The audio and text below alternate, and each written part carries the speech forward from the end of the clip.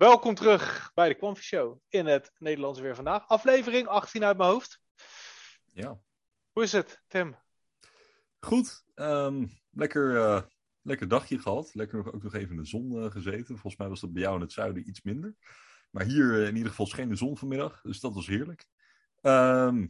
Ja, ook een lekker weekje. Hè? Donderdag. Ongelooflijk. In één keer kreeg Mico gelijk. De profetie is uitgekomen. Ja, Ja. zeker. Is, En wat doet iedereen dan vervolgens om het te vieren? Komt-ie. Ik weet het niet. Dan dumpen we de prijs. Eerst pompen we Ja. hem naar 150 en dan dumpen we hem terug naar 130. Maar zoals jullie zien, lieve mensen, we staan op kraken. We staan op kraken. We staan op kraken.nl. Ga eens naar staat QNT al op kraken.nl. Ja, moet jij eens opletten. Hij kent hem al. Enter. Jazeker. Jazeker. Ja. Hij is gelukt, jongens. Het is gelukt. We staan op kraken. Ja, heerlijk. En de volgende vraag is, when gateways? Ja. When RCG's? Klopt, dat is het grote volgende vraagstuk. Ja, maar eigenlijk sinds we afgelopen donderdag op kraken terechtkwamen, tenminste dat kraken aankondigde dus dat we daar gelist zouden worden. Dus een verhaal op zich. Ik zat in de bus naar huis. Ik zie in de Nederlandse chat zie ik een bericht van er is een of ander botje op Twitter dat heeft gezegd dat QNT aan de index van kraken is toegevoegd. In het begin geloofde niemand het. En ik had het ook, ik had het dan maar op Instagram gezet van jongens, wat denken jullie? Is het fake of is het echt? Ik denk dat de helft van de mensen fake dacht. Mooi hè? En 30 minuten later in één keer een officiële aankondiging van kraken zelf dat QNT werd toegevoegd. Nou echt, euforie, alom. Het voelde weer heel even oud en vertrouwd. De dagen daarna gingen we ook met de prijs omhoog. In één keer dat ik €140 zag op CoinGecko. Dus dat was prachtig. Ja, dus goed. Dat is een beetje mijn kant van het verhaal. Hoe is het met jou, Jonna? Ja.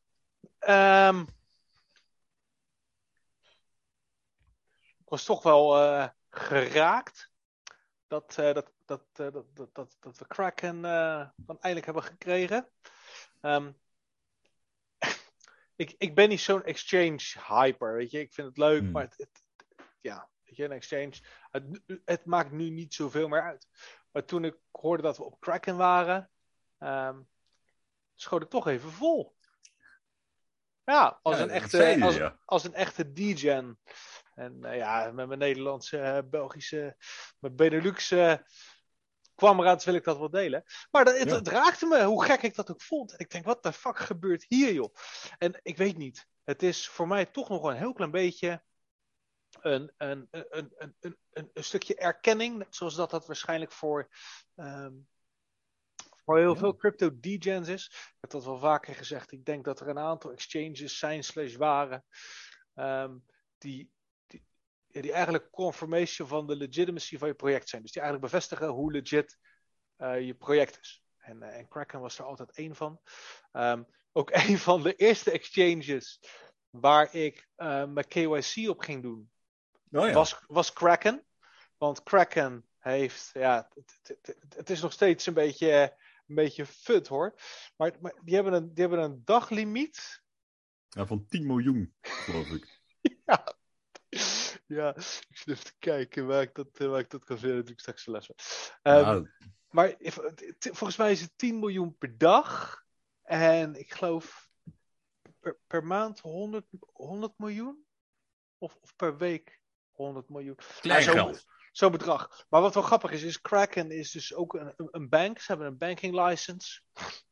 Dat vond ik interessant. Misschien kunnen we daar even induiken. Want volgens mij kwam van de week. Ja. Dat is misschien een leuk eerste onderwerp voor vandaag. Okay. Volgens mij was er... Ik weet niet of dit al langer speelt hoor. Want de community heeft vaak de neiging willekeurige artikelen gewoon zomaar te delen.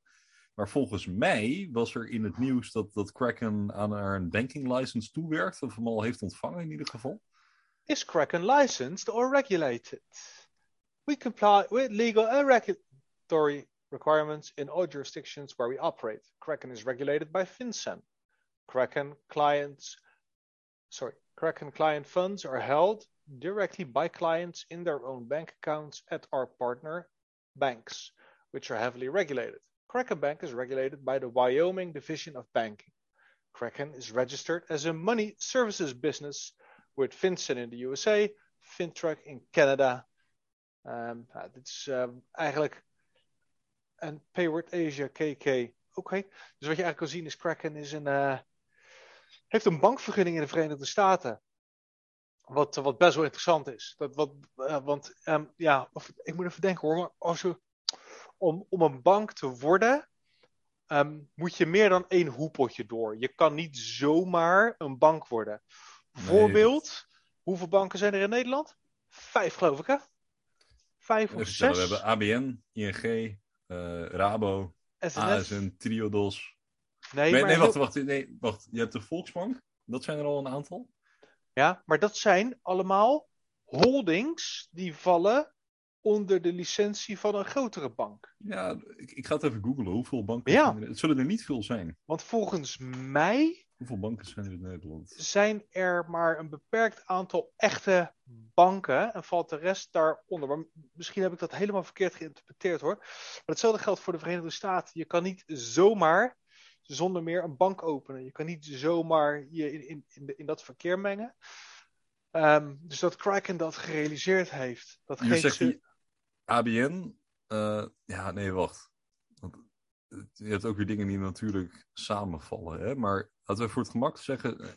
Triodos, Rabo, de Volksbank, ING, ABN. En dan heb je meer aanbieders zoals Knap en Bunk en dergelijke. Maar ik weet dan weer niet of die... dan weer ergens ondervallen van een grotere holding. Nou, in ieder geval, het zijn niet zo heel veel banken. En dan heb je natuurlijk wel al die andere aanbieders, hè. Bijvoorbeeld Revolut en N24 is dat volgens mij, of N27, zoiets. Mm-hmm. Revolut heeft Quant ook trouwens, hè. Dat, we hebben Uphold hebben we er ook bij. Oh ja. Ja, daar heeft niemand... Ja. Als je het is zo normaal. Hè? Iedere exchange wil Quant hebben. Dat is gewoon FOMO. Als je pro-geverifieerd bent... Ik vind dat zo grappig hoe dat werkt, hè, trouwens. Vertel je verhaal over pro. Dan zit dit je limit. Daily, 10 miljoen. Om te depositen, 10 miljoen plus. En opnemen, 10 miljoen plus. Ze hebben er een plusje achter gezet al. En je kan 100 miljoen per 30 dagen. Nou, dus kijk, als je intermediate bent, dan ben je natuurlijk gewoon een pleb. Want dan kan je maar 500.000 in een maand en maar 100.000 per dag. All limit values are calculated USD, US only, excluding New York, bla bla bla. Dat is deze. Lifetime total deposit. Ja, oké. Dus 100 miljoen? 100 miljoen? Ja. Zo. Dat is bijna de boot die ik op mijn verlanglijstje. Ja, oké, maar dit is ook meer echt als je echt pro bezig bent. Het is niet voor particulieren. Is dat zo? Is niet... Ja, misschien niet. Ik weet het niet. Ja. Ik heb er nog nooit over nagedacht. Ik heb zitten kijken in mijn dromen. Ik doe regelmatig dromen. En er is bijvoorbeeld een bepaald jacht wat ik wel heb. Ik ga niet vertellen welk het is. Want ik weet het, hufters. Dan gaan jullie vervolgens ook allemaal op de wachtlijst. Zodat ik interessante dingen doet. En dan moet ik 10 jaar wachten totdat ik mijn boot heb. Want zo zijn miljonairs onder elkaar, hè? Nee. Ik was lekker eerder. Weet je dat. Dus dat ga ik niet vertellen. Maar die moet ongeveer 8 miljoen kosten. Dat. Dus ja, dan zou je er 1 per dag kunnen kopen. Ik vind dat op zich redelijk. Alleen ja, als je dan ook een interessante maar 1 per dag? Ja. En als je ook een interessante auto ernaast wil, dan wordt het alweer vervelend. Snap je? Ja, dus... maar... Ja. Het is wel... Ik heb er nog nooit zo naar gekeken. Ik bedoel, ik denk dat ik voor mijn leeftijd behoorlijk veel kwant heb, maar zo heb ik het toch niet bekeken. Maar waar praten we dan over? We hebben het over hier tussen de 10 en de 50 kwant per dag. Ongeveer. In 2030. Ongeveer. Dus dan zeg je eigenlijk dat 1 kwant 1 miljoen euro wordt. Of... Als er 1 token is die het zou kunnen... ton ongeveer. Als er 1 token is die het zou kunnen... Nou ja, het is natuurlijk een beetje bullshit. Een beetje aan trollen hier. Het is niet onrealistisch, hè, op lange termijn. Ik zou er niet van staan te kijken. Kijk, als er 1 netwerk is waarbij het zou kunnen, dan is het Quant, omdat simpelweg de token, prijs, nooit invloed heeft op de functie van het netwerk. Maar dan moet je ook wel weer nadenken dat als de prijs zo hoog is en je verkoopt eventjes 50 kwant, wat dan met de prijs doet. Ligt helemaal aan het volume. Ja. Ligt helemaal aan het volume wat er heerst op dat moment. Dat is waar. Dus als jij op een dag... want we praten over 2030, hè? En als we kijken naar wat Raoul Pell had voorspeld, of wat voorspeld was dat het met zoveel procent per jaar zou blijven stijgen. En dan zou het aantal gebruikers van crypto zou rond de 5 miljard liggen in 2030. Dat zou zomaar kunnen. We hebben het besproken in een van de afleveringen. Ja, nou laten we het conservatief pakken. Zeg dat er 2 miljard gebruikers zijn. Ja, en laten we zeggen dat wel alle CBDC's live zijn en al die andere dingen. Ja, nu ja is die voorspelling durf ik wel te doen. Ja. Voor 2030. Ja. En nu is het volume van Bitcoin op 1 dag is al gemiddeld zo'n 50 miljoen. 20 en de 50 miljoen volgens het artikel van de vorige aflevering, toch? Ja, klopt. Ja. Dus dan praat je over de miljarden. En dat is wat Bitcoin eigenlijk nergens anders voor gebruikt wordt dan een store of value. Eigenlijk, volgens het huidige narratief. Dus ja. Wat gaat er dan met klanten gebeuren qua handelsvolume in 2030? Als de hele markt, dus qua aantal gebruikers.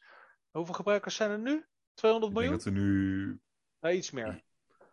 Aan Bitcoin gebruiken? Ik geloof dat er... Hoeveel mensen zitten er in crypto wereldwijd? Wisten we ook. Ja, we hebben het gezien, maar ik zou het niet durven. Een kwart miljard? 250 miljoen? Ik denk dat dat een veilige gok is. Ja. Oké. Dus dan moeten we keer 100 in 7 jaar. Keer 100 in 8 jaar. Voor 2030, toch? Als we naar de 2 miljard, 3 miljard gaan? Als er nu 250 miljoen mensen in zitten. Ja. En we dan moeten moet je keer 12 of zo. Keer 10. Oh ja, tuurlijk. 12, sorry. Ja, tuurlijk. Ja, Jarno is altijd van de parabolen, hè? Ja, zeker. Daar hebben we jou erbij. Nee, nou, ik kan ook echt niet rekenen, hoor. Maar... Wat een vertrouwen mensen geeft dit voor...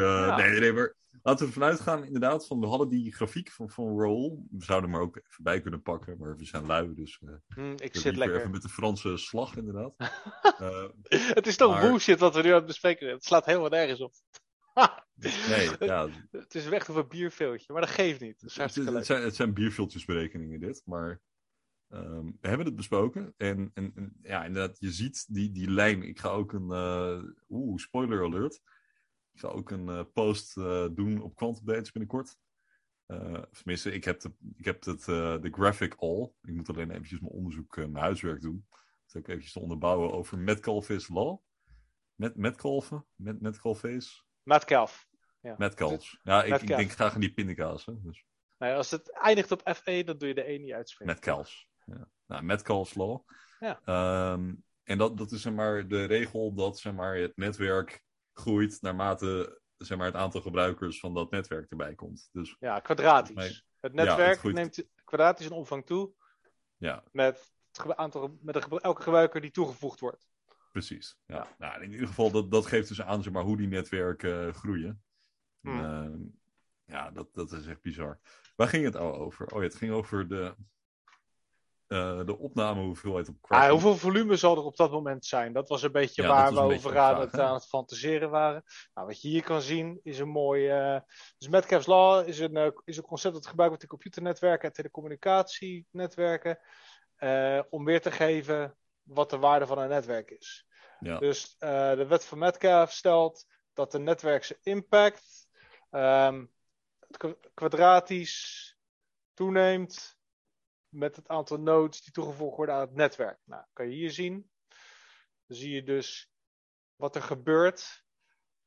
Je gaat van 1 naar 2. Dan heb je 1 verbinding. Als je naar 3 gaat, heb je 1, 2, 3 verbindingen.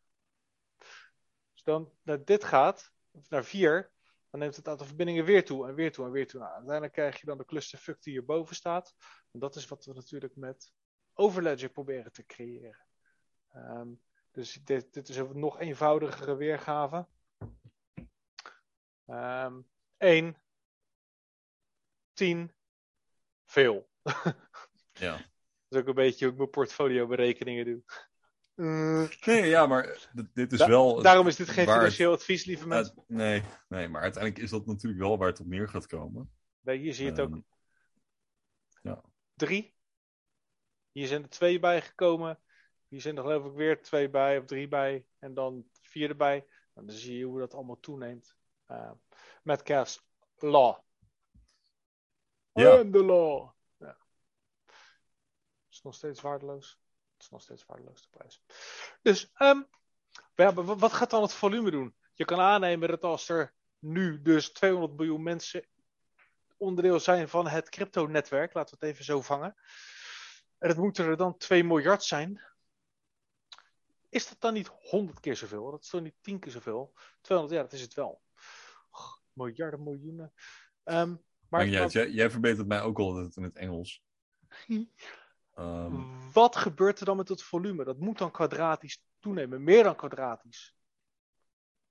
Dus dan zit je qua het handelsvolume zit je al met heel andere berekeningen. Ik ga gewoon even bijpakken voor het gemak. Kan dan een kwant 1 miljoen worden? Dat is de vraag. Voor de functie van het netwerk maakt het niet uit. Want alles wordt natuurlijk in fiat betaald. Ik durf zelfs, sterker nog, ik heb het wel eens bevochten, dat het uiteindelijk onvermijdelijk zal moeten zijn. Stel dat nou straks daadwerkelijk, zoals we verwachten, 80% van alle QNT door ons schnitzeltjes op ledgers wordt opgeslagen. Mag ik even inbreken? Sorry. Ja, niet de circulatie. 5 miljard heeft hij het over in 2030. Oké, nou. En dan, als het langzaam gaat, zitten we rond... als we gewoon de groei van het internet volgen, dan zitten we op 1,2 miljard in begin 2026. Ah ja. Nou, dus dan zie je een beetje die curve. Share je screen even. Deel via je scherm. Bewaar ook die link even. Dan kunnen we hem plaatsen ook weer in de beschrijving. Prima. Maar als je dus de wet van Metcalfe daar neerlegt, dan kan je dus dat ook weer loslaten op dit. Want dit gaat natuurlijk om het aantal gebruikers. Nou, dat is prima, dat is één ding. Maar die gebruikers moeten wel volume creëren. Dus je kan ook het aantal gebruikers dan, wat toegevoegd wordt. Dus dan zijn er niet 5 miljard verbindingen. Want dat is waar de gekkigheid plaatsvindt. Hè? Kijk, hier zie je... Dit hadden we toen besproken. Ja, dat was met de adoptiecurve van het internet inderdaad. Laten we zeggen dat we nu rond de 300 miljoen gebruikers zitten. En dat we dan eind december 2025, als we gewoon de adoptiecurve van het internet aanhouden, zit je dus op 1,2 miljard. Nou ja, dan zit je rond 2030, als je dat extrapoleert, zit je rond de 5 miljard. Ja. Ja, dus we kunnen aannemen, om even terug te komen op waar we waren, dat het volume tegen die tijd al ietsje hoger is dan dat het op dit moment is. Ja, want je hebt nu dus zeg maar een dagelijks handelsvolume, dat zou je moeten kunnen vinden op CoinGecko voor de hele markt bijvoorbeeld. En dat is gebaseerd op de 295 miljoen gebruikers die we nu hebben. Ja. De wereldwijde marktkap is 2,2 biljoen.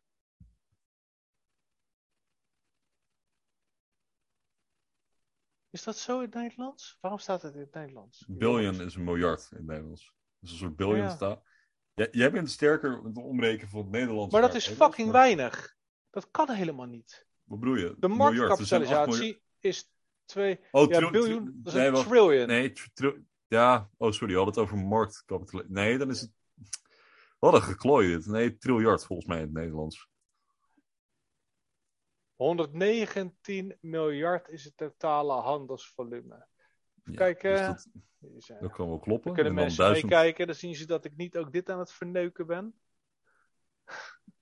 Het is weer chaos. Heerlijk, jongen. Kijk, totale marktcap is 2 triljoen. In euro's. Ja. Dus 2 triljoen is 2 biljoen. Dat klopt. En dan heb je dus 120 miljard. Want dit is 100 miljoen miljard. Dus 119 miljard is het algehele handelsvolume op het moment. Dus, dus dat is 2/3 van het aantal... Nee, 1/3 van het aantal gebruikers. Ja, ongeveer wel. Ja, zoiets. Dus als we dan... Nee, ik ga me niet aan die wiskunde wagen. Je kan jezelf voorstellen hoe godvergeten veel volume je dan gaat creëren als we naar de 5 miljard gebruikers gaan. Wat er dan gebeurt als je dit moet kwadrateren ook met het aantal gebruikers. Want elke gebruiker die je toevoegt, maakt het netwerk, de netwerkeffecten, tot een macht groter. Dus 1 persoon toevoegen op 200 miljoen. Dan komt er niet 1 verbinding bij, maar er komt er 200 miljoen tot de tweede dan bij. Als Metcalfe's Law dan in mijn hoofd goed zit. Want iedereen krijgt een nieuwe verbinding naar die persoon. En die persoon krijgt vervolgens ook weer een verbinding tussen al die andere personen dan toch? Of is dat... Ik durf me niet aan deze wiskunde te wagen. Ik ook niet. Maar wat ik wel weet... En de volgende gast! We hebben een wiskundige nodig. We hebben iemand nodig die ons op het oren slaat met een telraam. Ja, klopt. Ja. Nee, we vinden het leuk.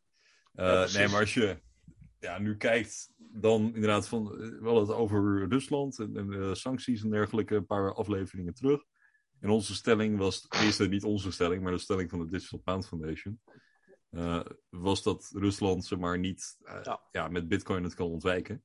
Maar dat is niet het punt wat ik wil maken. Ze zeiden daar dus, het volume daar ligt tussen de 20 en de 50 miljard per dag. Nou, dat zag je net ook op Coin met CoinGecko. Hij zat net op 25 miljard of zo. Bitcoin, voor Bitcoin alleen. Dus, euro's, hè? Euro's, ja, precies. Dus in dollars zal het dan rond de 40 miljard dollar zitten of zo. Dus ietsje minder. Maar dat geeft dus wel aan, zeg maar, in wat voor regionen we nu denken met dit aantal gebruikers. Dus we gaan helemaal terug te gaan naar het oorspronkelijke punt met Kraken. En wat dat dan voor invloed heeft als jij dan 50 kwant verkoopt. In 2030, als de prijs dus 2 ton is per stuk. Zo alles even extrapoleren. Ja, misschien wel vrij weinig. Zo, wat een omweg zeg. Ik heb echt het gevoel dat we een hele roadtrip door heel Nederland hebben gemaakt. Nou, dit was de Coffee Show van vandaag. Ja, nee. Zo. Daarom kap ik soms ook in de Engelse aflevering dingen gewoon even af. Want als wij echt met z'n tweeën gaan dan is het ook dromen. Ja, maar dan is het ook in steenkolen Engels. Hè? Van yes, if you look at the total market capitalization. You can see that it is... Wat is dit? Let me see. 40 triljoen dollars. Oh, of in Stalin een keer aan Pokémon kaarten staat te ruilen. Ja. Oh man, dus, so then you can buy a nice boat. So you can sail on the water. Ja, oké, nou. Oké, we got the point. Rip headphone users voor dat. Maar ja, dit hoort ook wel een beetje bij. Maar goed, je ziet het punt. Er was iets anders waar we het vandaag over wilden hebben. Niet alleen Kraken, waar we dus nu op staan. Dat is mijn laatste punt trouwens, hierover. Ik vind het zo grappig, hè. Als je een jaar geleden teruggaat in de tijd. Hè? Je gaat gewoon met een jaar geleden teruggaat in de tijd. Hoe ver gaan we terug een jaar geleden? Nou, naar... Is het nou iets doms wat ik zeg of zo? Ja. Je zegt als we nou een jaar geleden... Oh, dat is dan een tautologie of een pleonasme. Teruggaan in de tijd. Dus dan zouden we eigenlijk nu eerst een jaar teruggaan en vanaf daar gaan we dan een jaar terug.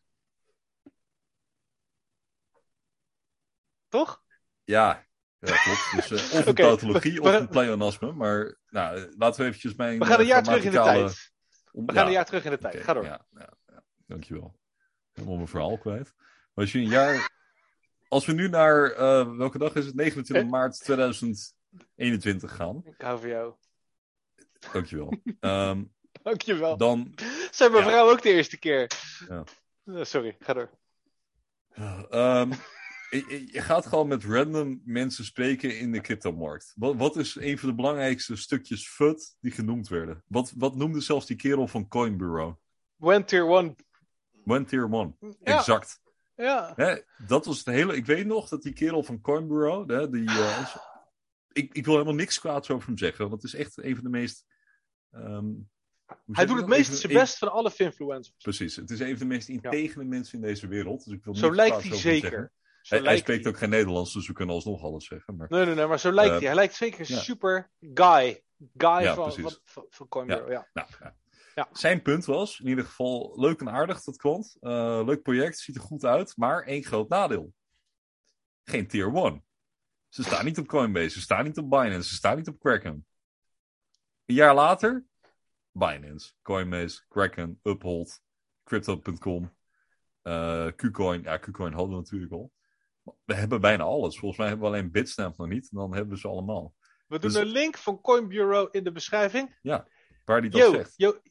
Yo guy. When new quant video, bro? Ja. Love you. Maar dat is toch grappig. Dat je dus een jaar geleden was dat de FUD. Nou, nu kunnen ze dat ook niet meer fudden. Want ja, dat hebben we inmiddels gedaan. De enige FUD die er op dit moment nog is. Van wanneer komen die verdomde gateways nou een keertje?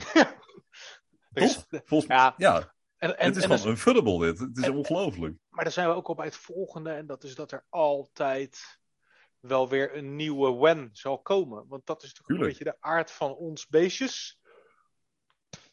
Nu Kraken. En dan is het eerste. Why dump? Ja. Ah. Ja, ik weet ook dat jij een jaar geleden dus zei van... we gaan, en dat is helaas nog nooit gebeurd...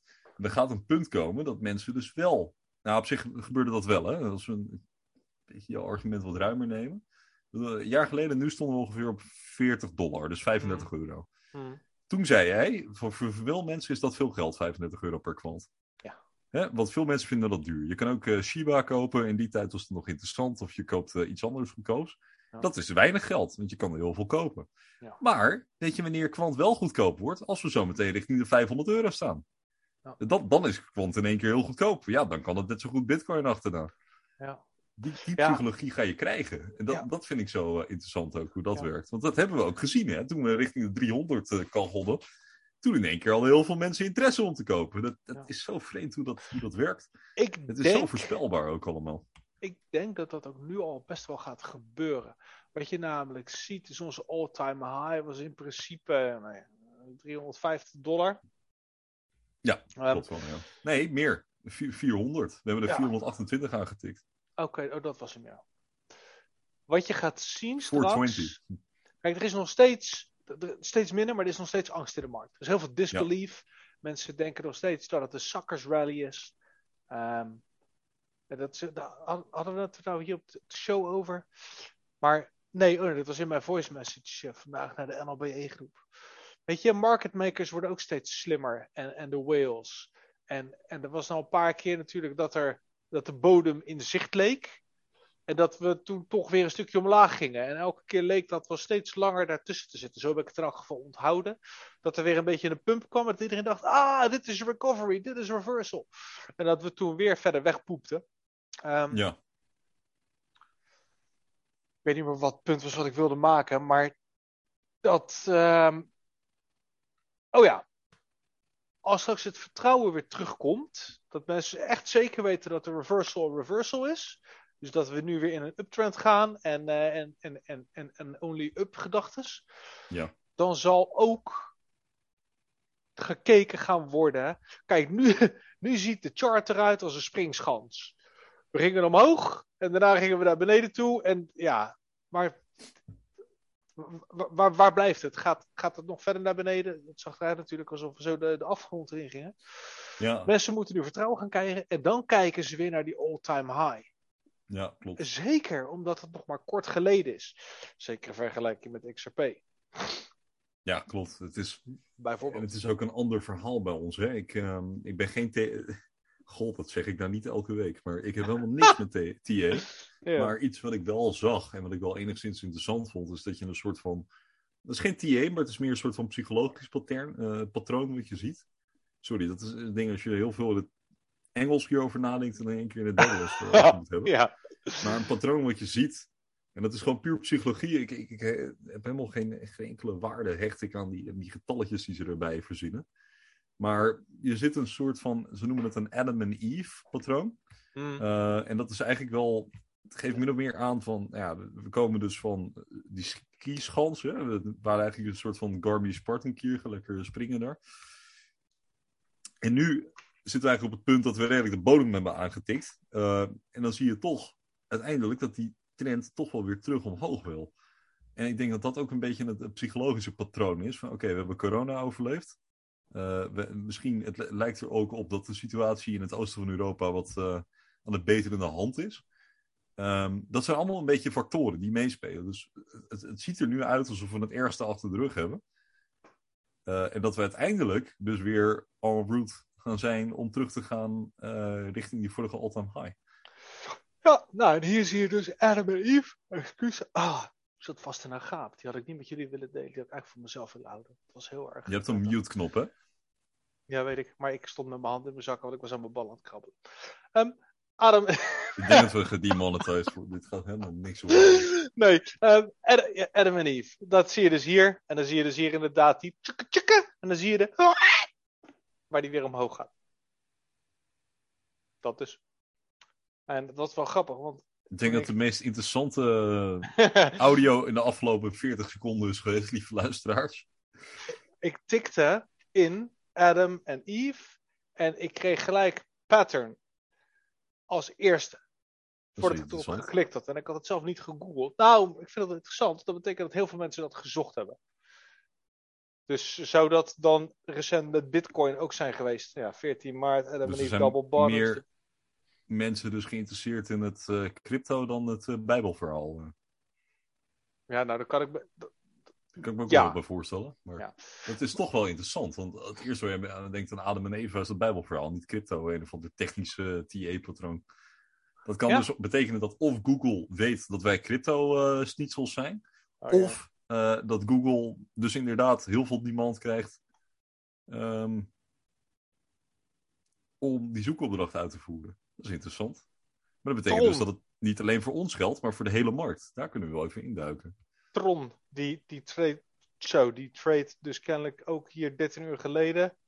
Shaped Adam and Eve pattern. Alice, USDT. BTC bullish pattern soon. Oh, dit is wel heel creatief hoor. Tering. Nou, hier kan je het ook enigszins zien bij Cardano. Ze zeggen het hier ook double bottom, triple bottom. Nou, iedereen gaat al zijn kaartje erop loslaten. ICP. Dus je kan wel stellen dat de hele markt dat momenteel heeft. Ik denk dat dat alleen maar nog bullisher is. Als het daadwerkelijk wat betekent. Maar het kan natuurlijk ook gewoon zijn dat net zoals al die wick-off colder van toen. Vorig jaar hadden ze het over een wick-off pattern. Dat was ook een accumulatiemodelachtig. Wat een bepaalde... Nou, zou ik die er ook nog maar bij pakken? Nou, we toch een TA-kanaal zijn geworden. Ja, het zegt mij helemaal niks. Deze core moet je even gaan trekken. Ja. Het leuke aan TA... Nee, dat is blijkbaar ook een bekend iemand. Ja, Richard Wyckoff, die had dat bedacht. Het is een accumulation schematic, number 1. Wyckoff events and phases. Dan zie je een phase A, B, C, D en E. B, C, D, E. Ja, waarbij je dus eigenlijk een scherpe lijn aan de linkerkant van de graph omlaag ziet. Uiteraard van links naar rechts. En daarna zie je eigenlijk een hele lading met bliksemschichtjes. Waarbij bepaalde fases horen. Waarbij je resistance lines en support lines ziet. Waarbij dus een aantal keer een bepaalde lijn getest wordt aan de top als resistance. En waar een aantal keren de support getest wordt. En de support is uiteraard de bodem. Wat dus zou duiden op mensen kopen binnen een bepaalde range. Prijs probeert uit te breken. Mensen verkopen in een bepaalde range. Omdat ze dus willen accumuleren. Dus meer tokens willen vergaren. En dat was... ik durf het wel een meme te noemen nu. Werd toebedeeld aan Bitcoin. Werd toebedeeld aan Quant. En nog een aantal. En elke keer als die bijna uitspeelde. Want wat je dus ziet bij fase E. Helemaal aan de rechterzijde van de graph. Is dat dan dus die spring zou moeten plaatsvinden. Waarbij dan door de resistance de weerstand heen gebroken wordt. Test, retest. En dan soms nog een retest. En dan lift op. En daar invalidated hij altijd. Daar werd hij altijd onwaar verklaard. Op een of andere manier. En dat is interessant. Want mijn stelling werd op een bepaald moment. Bitcoin gaat al een jaar sideways. Daar werd ik om uitgelachen. Maar kijk maar gewoon op de chart. Het is wel wat er gebeurd is. Dus ja, jongens, volgens mij ben ik toch niet zo heel achterlijk. Het is wel wat er gebeurd is. Maar goed, het heeft natuurlijk ook als nadeel dat mijn bias naar Quant toe, van Quant die doet dat niet, die is niet te stoppen. Ja. Ja, dat was niet helemaal waar ook. We gingen dus uiteindelijk gewoon mee. We gingen ook allemaal onze Achilles. Ja.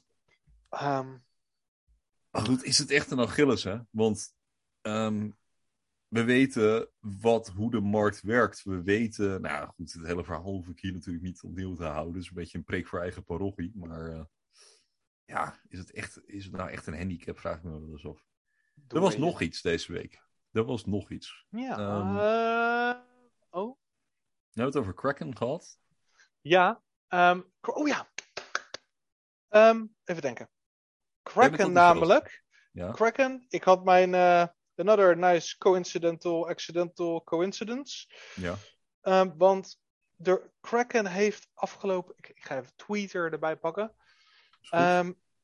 Twitter, Kraken. Zij hadden toen ze Quant gelist hadden, daarna een... Jullie mogen gelijk wel even meekijken. Want ik zit als het goed is op de... Ja, ik zit hier op mijn eigen. Zij hebben op Kraken... Sorry voor de verwarring dit allemaal hoor.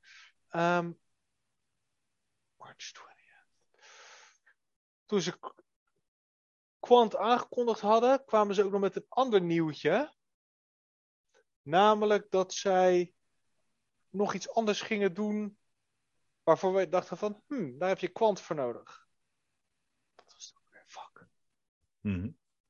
Weet je wat ik bedoel, Tim? Ik snap wat je zegt. Er was iets... Oh, het is erg dit. Er was iets wat...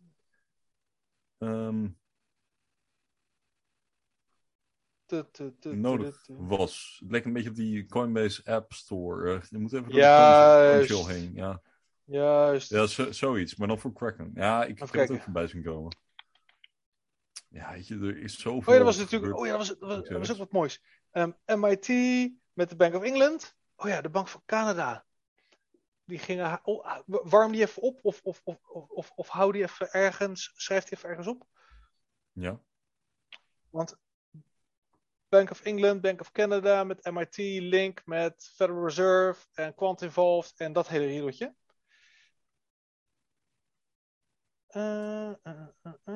Ja, we zijn nog steeds live, hè? Ja, dat weet ik. Ja. Okay. Lekker live aan het aanrommelen. Heerlijk. The usual. Fuck. Het ding is, ik weet het, ik ga wel even kijken. Het moet in de console staan, dan... Ja. Kan wel even opzoeken. Of doe je, ja. Nou, ik kan intussen wel even uitweiden over het hele Bank of England verhaal. Doe jij dat? Dan ga ik eventjes zoeken wat met Kraken aan de hand was. Ja. Dat zoeken we op. Er was namelijk een Bank of England samenwerking met MIT Digital Currency. Dit staat op LinkedIn. Ik ga dat niet delen. Ik ga niet bij LinkedIn delen met jullie, hoe lief ik jullie ook vind. Maar dit is dan enigszins bewijs. Klikt het camera. Nee, goed, whatever. Kwaliteitscontent, lieve mensen. Ja, altijd. Dus de Bank van Engeland werkt samen met MIT Digital Currency Initiative aan CBDC's. Ja. De Bank van Canada, die doet dat ook. De Bank van Canada is ook in zee en dat hebben we behandeld met SIA. SIA verwerkt, die werkt als het netwerk voor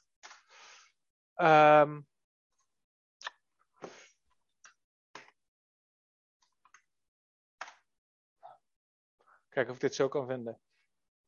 Oh, hier zo. Mozef heeft hem getweet. Thanks, Mozef. MIT is extremely pivotal to the future of the DLT blockchain space. Dus wat je hier dus ziet, MIT, dat is de Massachusetts Institute for Technology, een van de grootste en meest gerenommeerde universiteiten van de wereld. Die werken met de Bank van Engeland, dus de Engelse centrale bank. Werken met Canada, werken met de Federal Reserve. Nou, Quant werkt ook samen met MIT, want ze hebben namelijk een whitepaper gemaakt. Samen met MIT. over CBDC's, et cetera. Wat je hier leest, Bank of England en MIT announced joint central bank digital currency collaboration.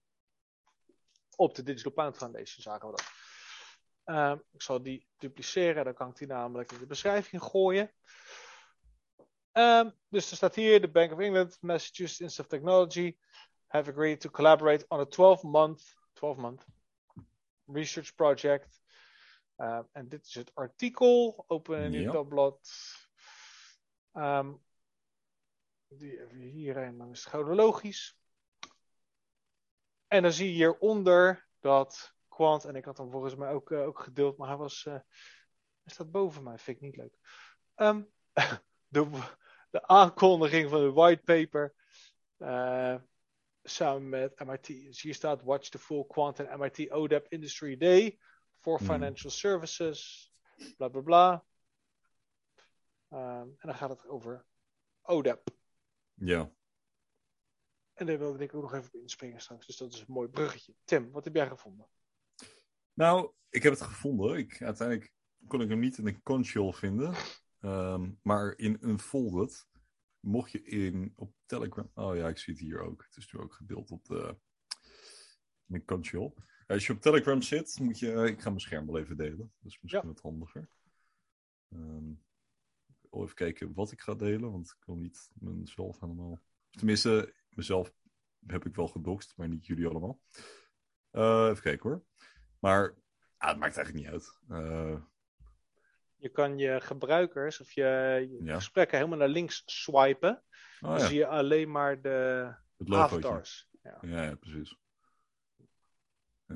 Ik ga lekker het scherm delen.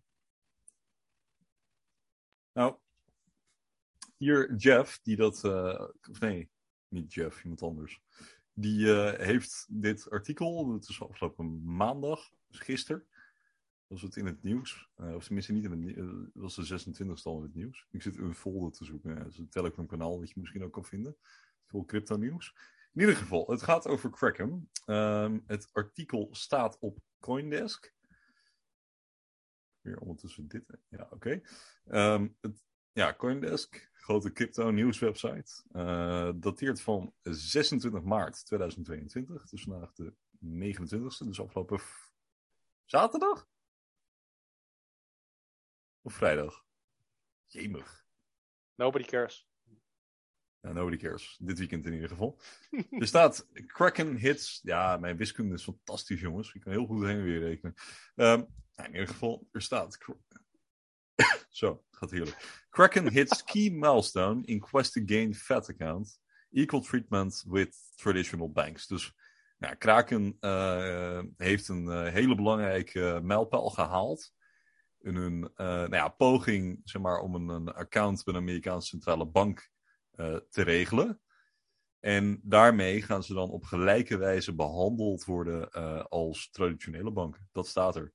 Kraken Bank, the Wyoming subsidiary of the Kraken Crypto Exchange, received a routing number from the American Bankers Association. Nou, dus we hadden al net gezien, Jarno liet zien dat Kraken in Wyoming zo'n banklicentie heeft. Daar is iets mee aan de hand, dus. Ja.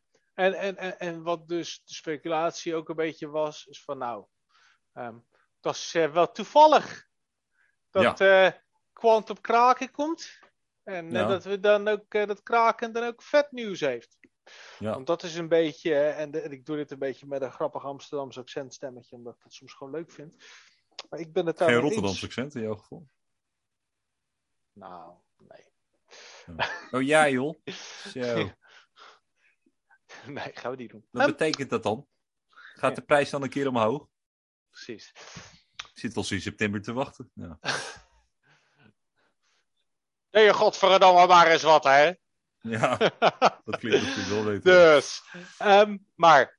Oh, een rot website. Dus Kraken, dus nu met de Fed in zee, een dag of 2 dagen nadat zij Quant hebben gelist. Nou, we kregen natuurlijk vandaag ook van iemand in de NL-groep de vraag. Kijk of ik hem er even bij kan pakken wie het ook alweer was.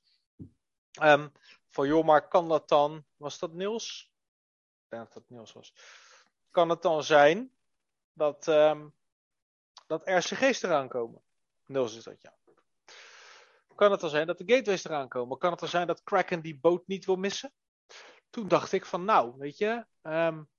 Gilbert zou niet een listing fee betalen. Nee.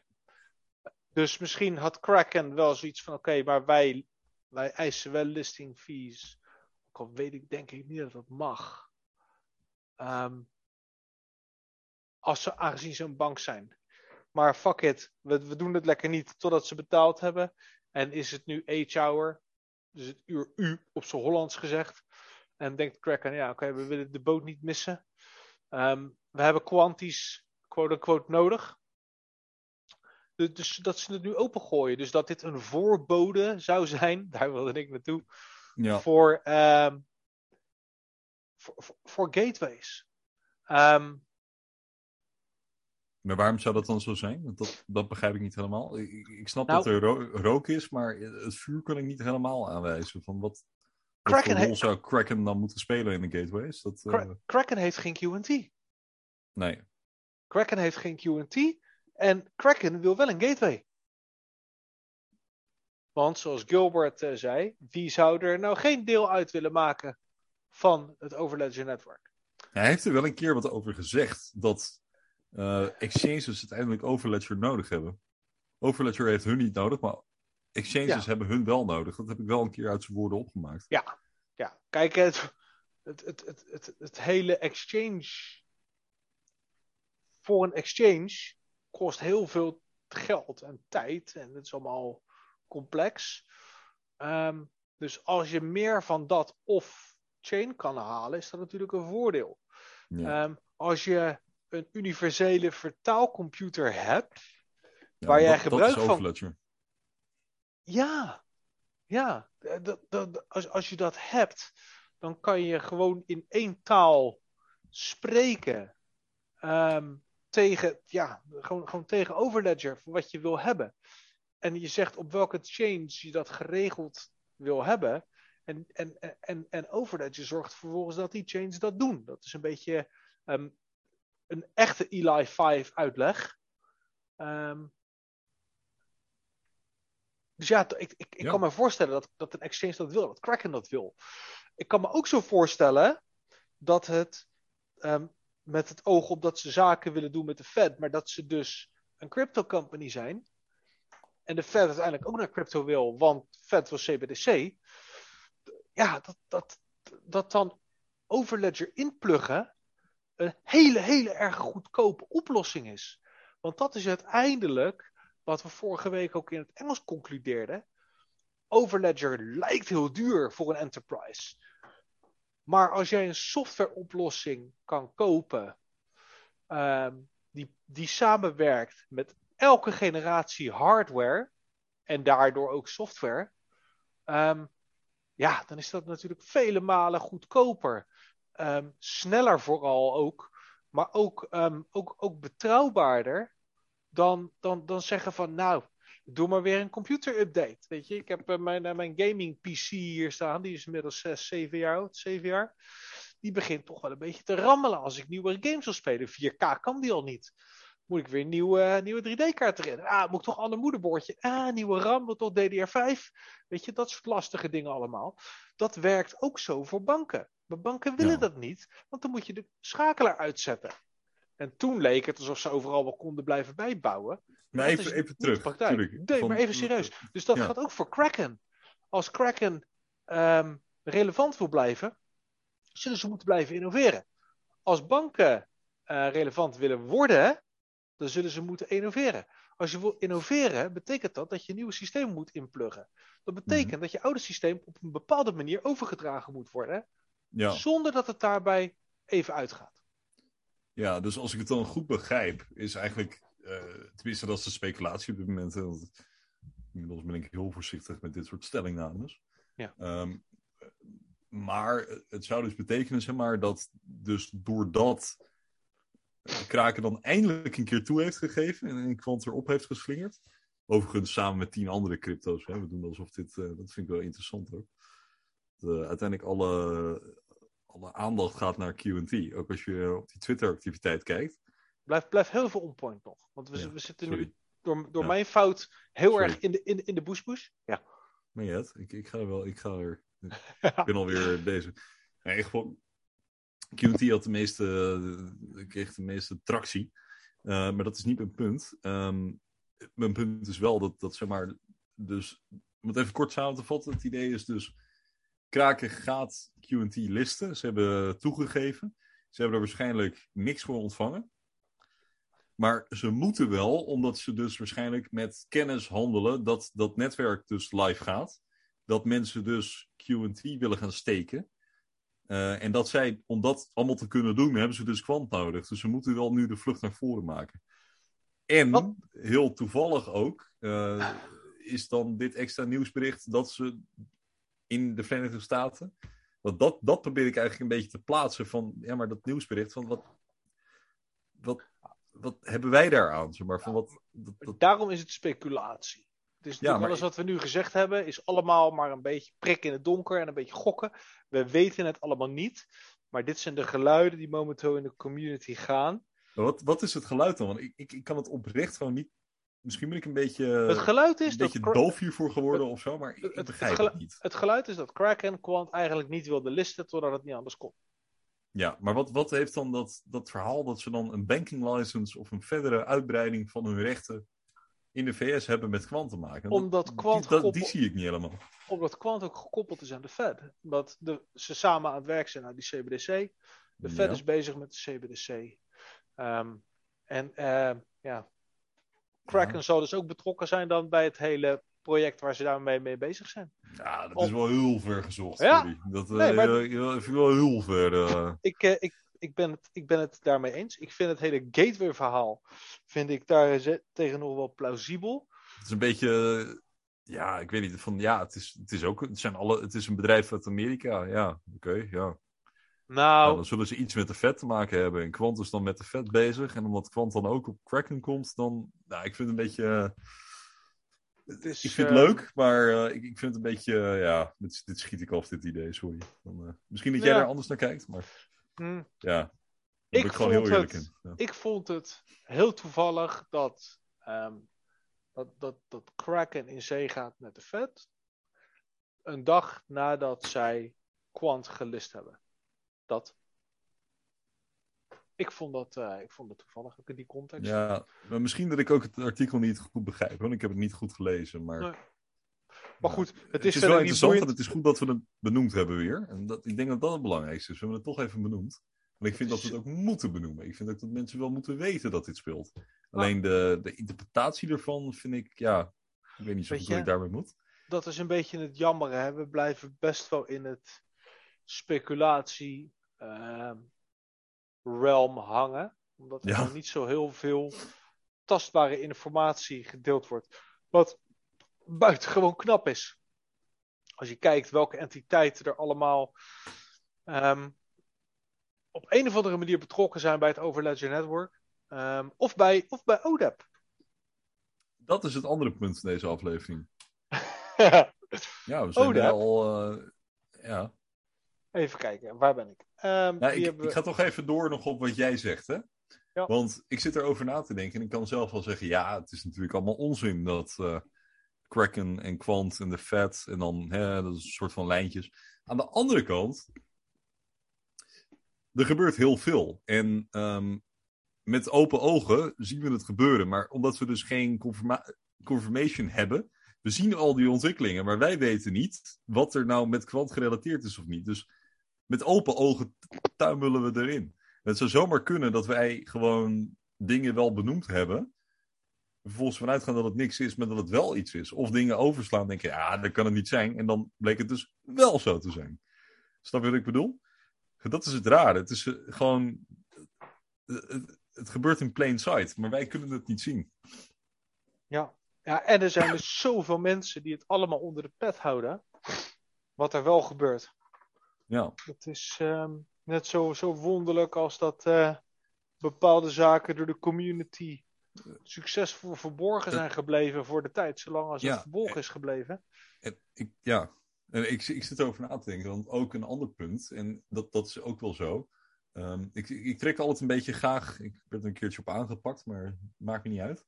Ik trek graag met de ontwikkeling hier van Overledger in ieder geval de vergelijking met het ontwikkelen van games. Hè?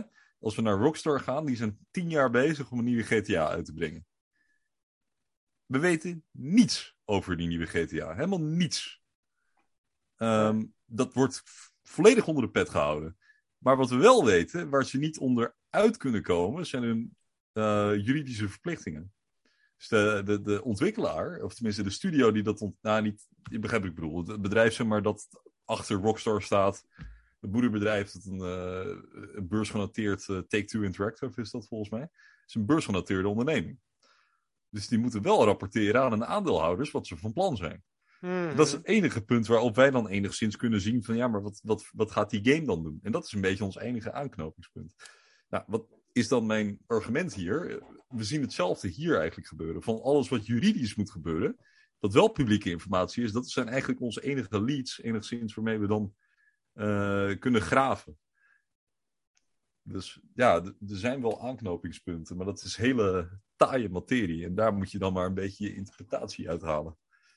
En dat doen dus ook heel veel mensen. Daarom is het misschien toch interessant nieuws. Misschien is er toch iets dat ik het gewoon te pleb ben om het niet te zien. Ik vind ook weer wat nieuws.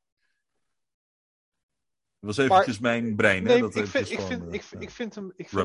ik vind het een uitstekende analogie.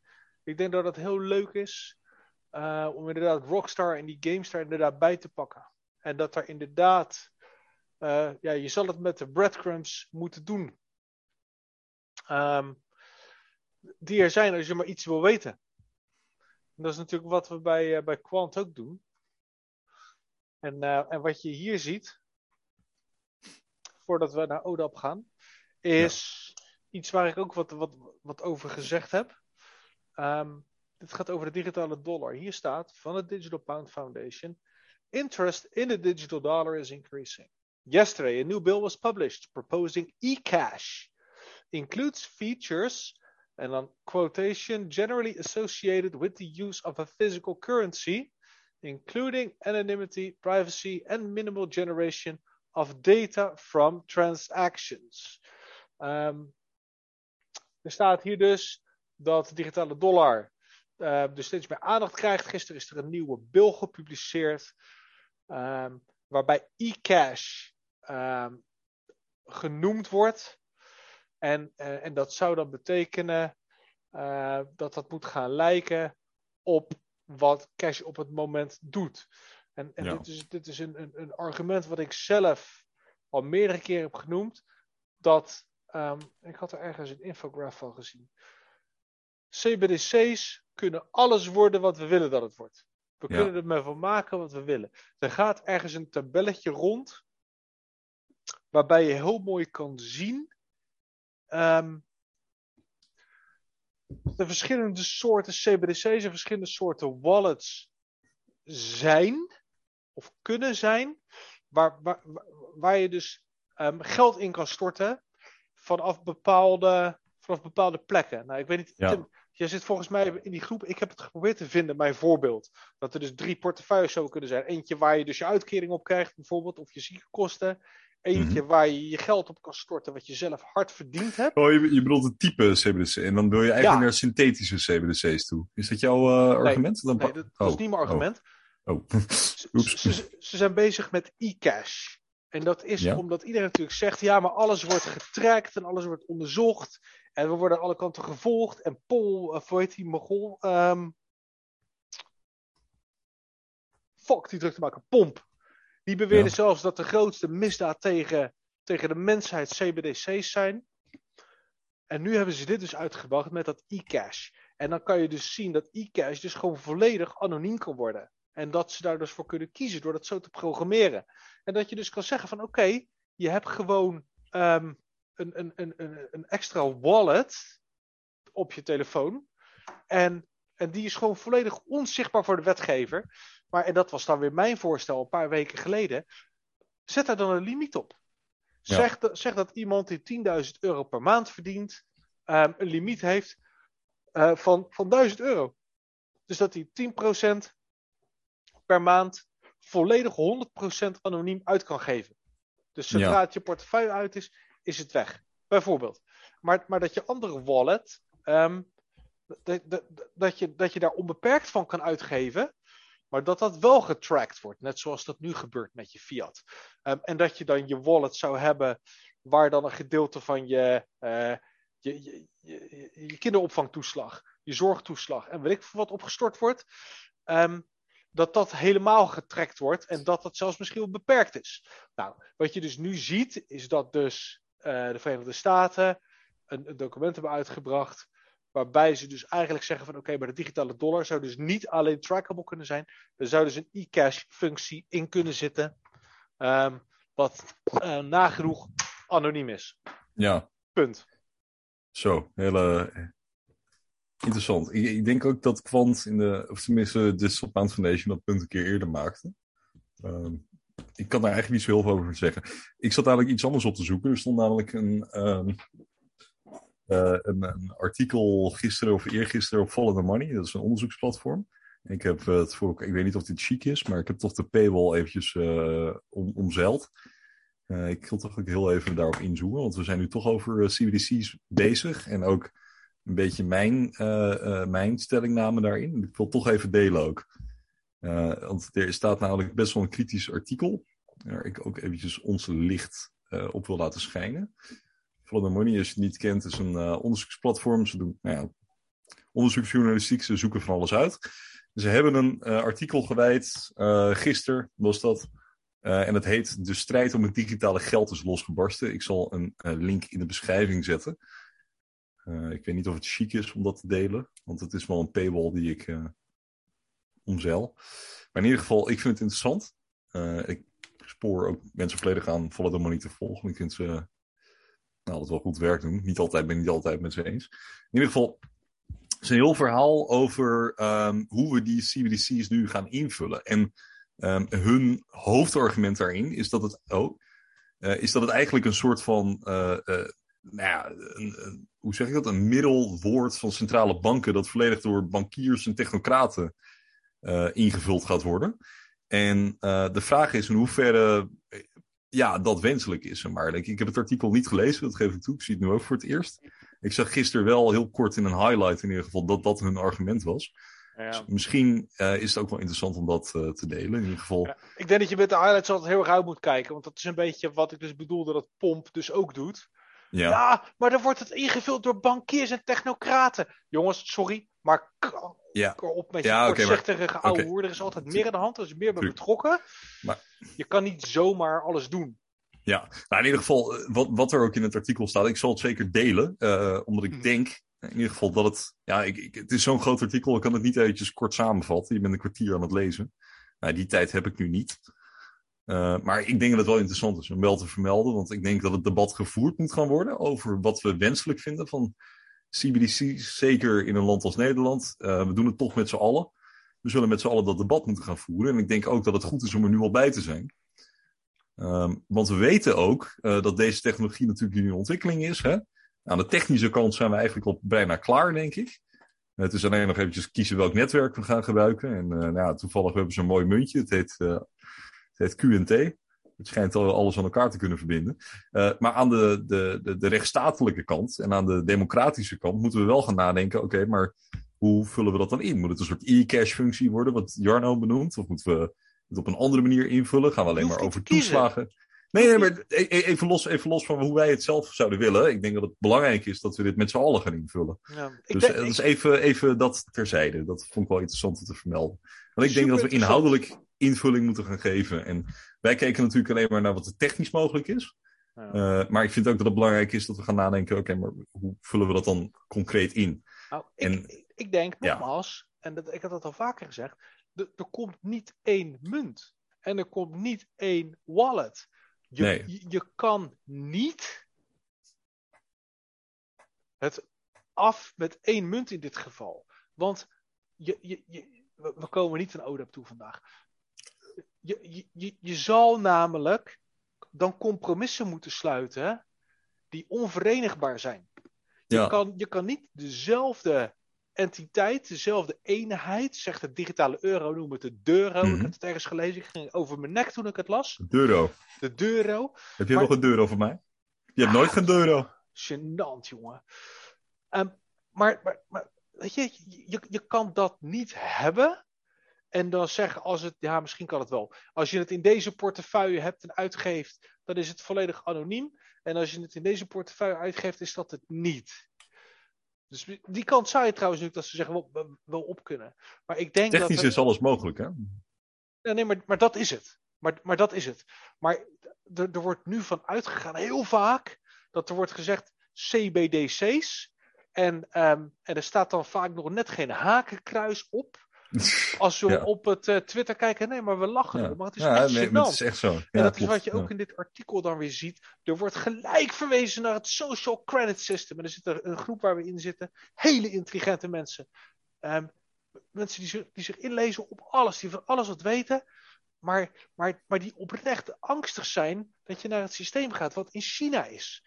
Dat je gewoon getrackt wordt op straat op basis van je retina en dat gekeken wordt welke krant je koopt en dat je op basis van dat al dan niet punten stijgt of daalt in het social credit system en dat bepaalt hoeveel recht je hebt op een kind of hoeveel recht je hebt op een plekje in een ziekenhuis of weet ik veel wat. Dat je met de trein naar je oma mag, dat soort dingen. Nee, maar zo bizar is het. Ja. Maar dat. En er zijn mensen dan oprecht bang voor. En ik denk dat we die mensen nodig hebben. Om te zorgen dat de overheden eerlijk blijven. En ik heb al vaker gezegd dat als ze heel hard hier nee gillen. En andere mensen, de wetgevers die zeggen van. Oh, maar we doen ja. Dan kom je uiteindelijk in het midden uit. Dus iedereen is belangrijk in de discussie. Maar ik denk dat de boventoon momenteel gevoerd wordt door de neesaaiers. Door de angstzaaiers. De mensen die zeggen van we moeten gewoon bitcoin gebruiken. Weet je, de pomps van de wereld. Ik heb al eerder gezegd, pomp is echt echt wel een intelligent mens. Maar mensen laten zich ook zo verleiden door hun following in wat ze zeggen en wat ze publiceren.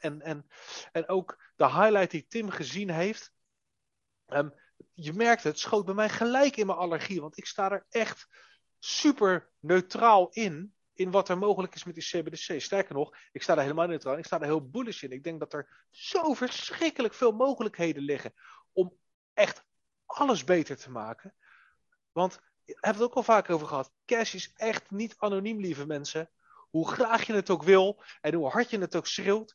Maar als je je hersens gebruikt, is cash niet anoniem. Elke keer dat jij je pasje in die automaat steekt, dan is het niet anoniem. Mm-hmm. En als jij betaald wordt door iemand en je krijgt cash terug, is dat niet anoniem. Want er staan vingerafdrukken op, er staat een serienummer op. Al die dingen kunnen allemaal gevolgd worden. Het is niet anoniem.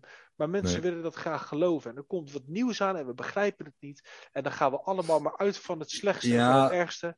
En we gaan er maar vanuit dat we aan alle kanten gecontroleerd moeten worden. En ja, ik denk dat dat niet hoeft.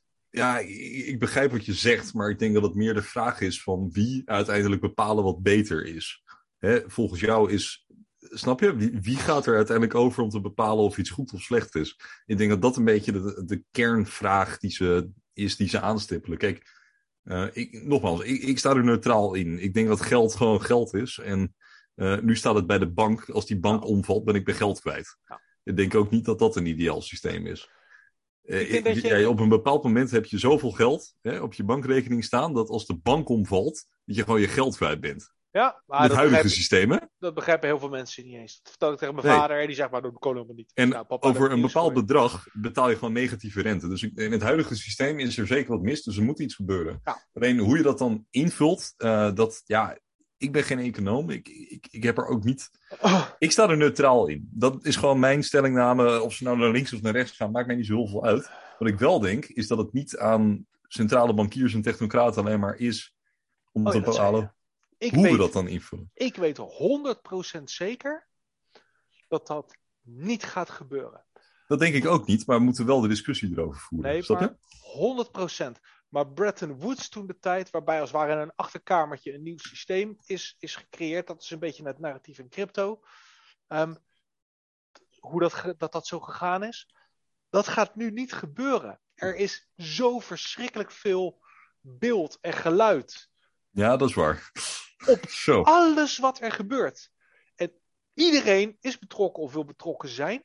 Maar iedereen wordt er ook bij betrokken. En we vergeten heel vaak dat de wereld is wel democratischer geworden aan onze kant van de planeet. Klopt, In essentie. zeker. Ook al willen heel veel mensen zeggen dat dat niet zo is. Ja, dat is echt maar, onzin. maar dat is wel zo. We hebben veel meer inspraak gekregen. Er is veel meer transparantie. En het is ook steeds meer dat mensen als ik en Tim qua leeftijd in de politiek zitten. Het is nog steeds niet de hoofdmoot. We hebben het natuurlijk over Nederland. Maar gemiddeld wordt het kabinet ook jonger. Mensen zijn beter ingelezen.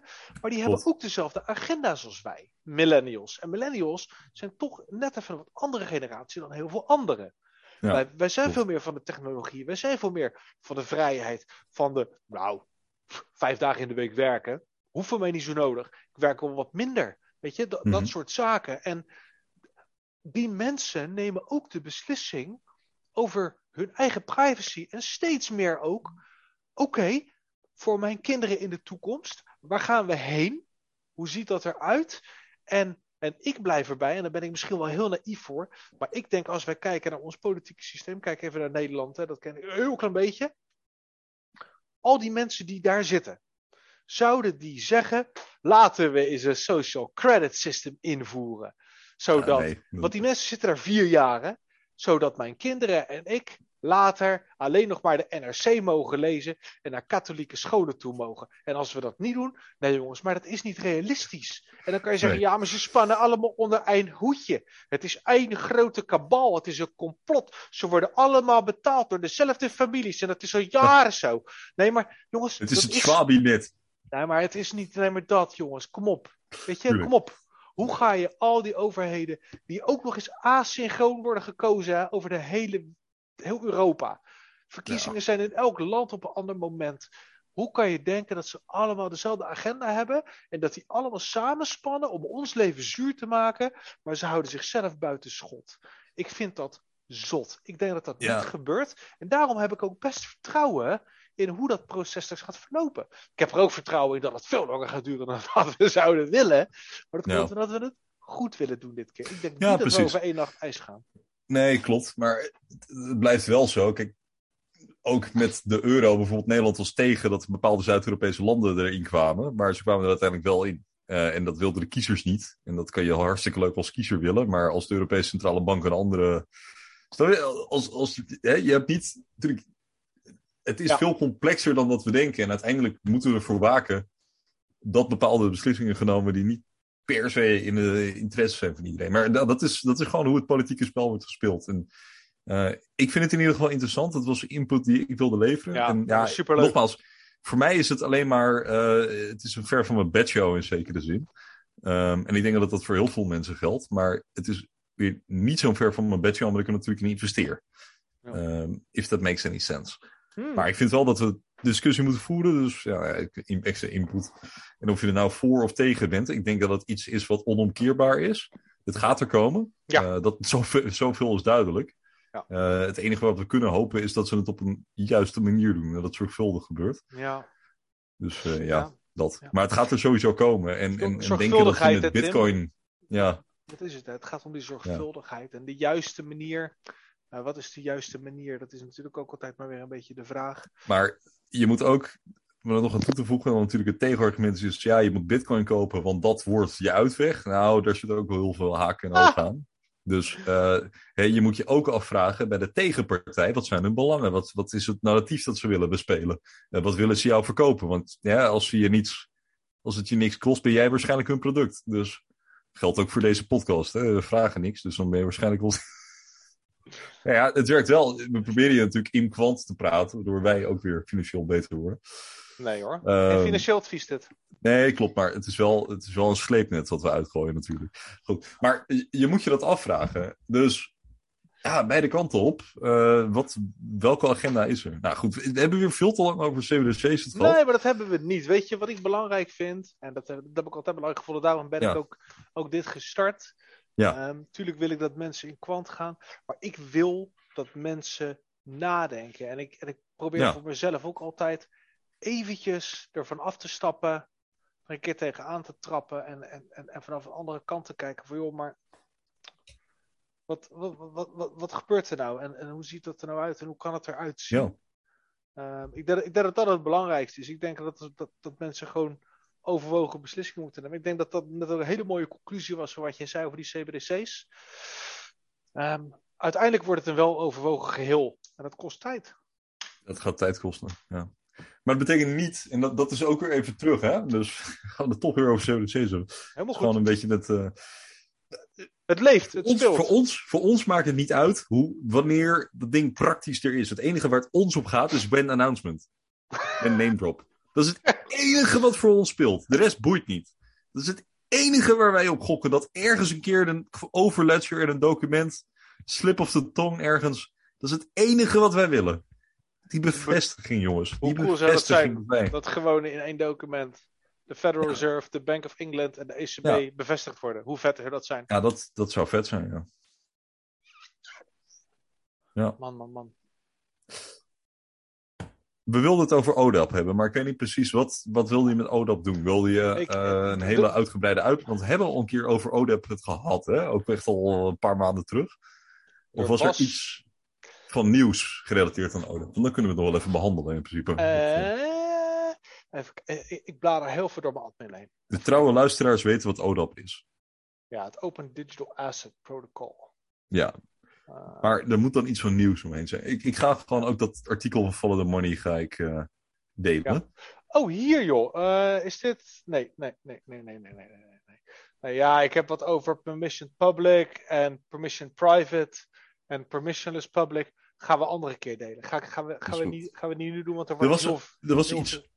Oh, ja? Sorry. Ja, nee, ja, sorry dat ik jou weer blokkeer. Helemaal goed. San, die had ook iets getweet. En dat vond ik ook wel even interessant. En dan wil ik in de Nederlandse podcast zeker eventjes aanstippelen. Ja. Het ging namelijk over synthetische CBDC's. Als we dan toch over CBDC's praten, kunnen we net zo goed het hele pakketje pakken. Ik ben daar ook wel nieuwsgierig naar. Ik heb me daar niet op ingelezen. Nee, maar het scheen een ding te zijn. Dus, ja. Even kijken. Het is een beetje net zoiets als synthetische MDMA, toch? Ja, nou, we kunnen sowieso wel eventjes een rondje... We kunnen sowieso wel even een Twitter-rondje doen nog. Moet ik het wel eventjes erbij pakken.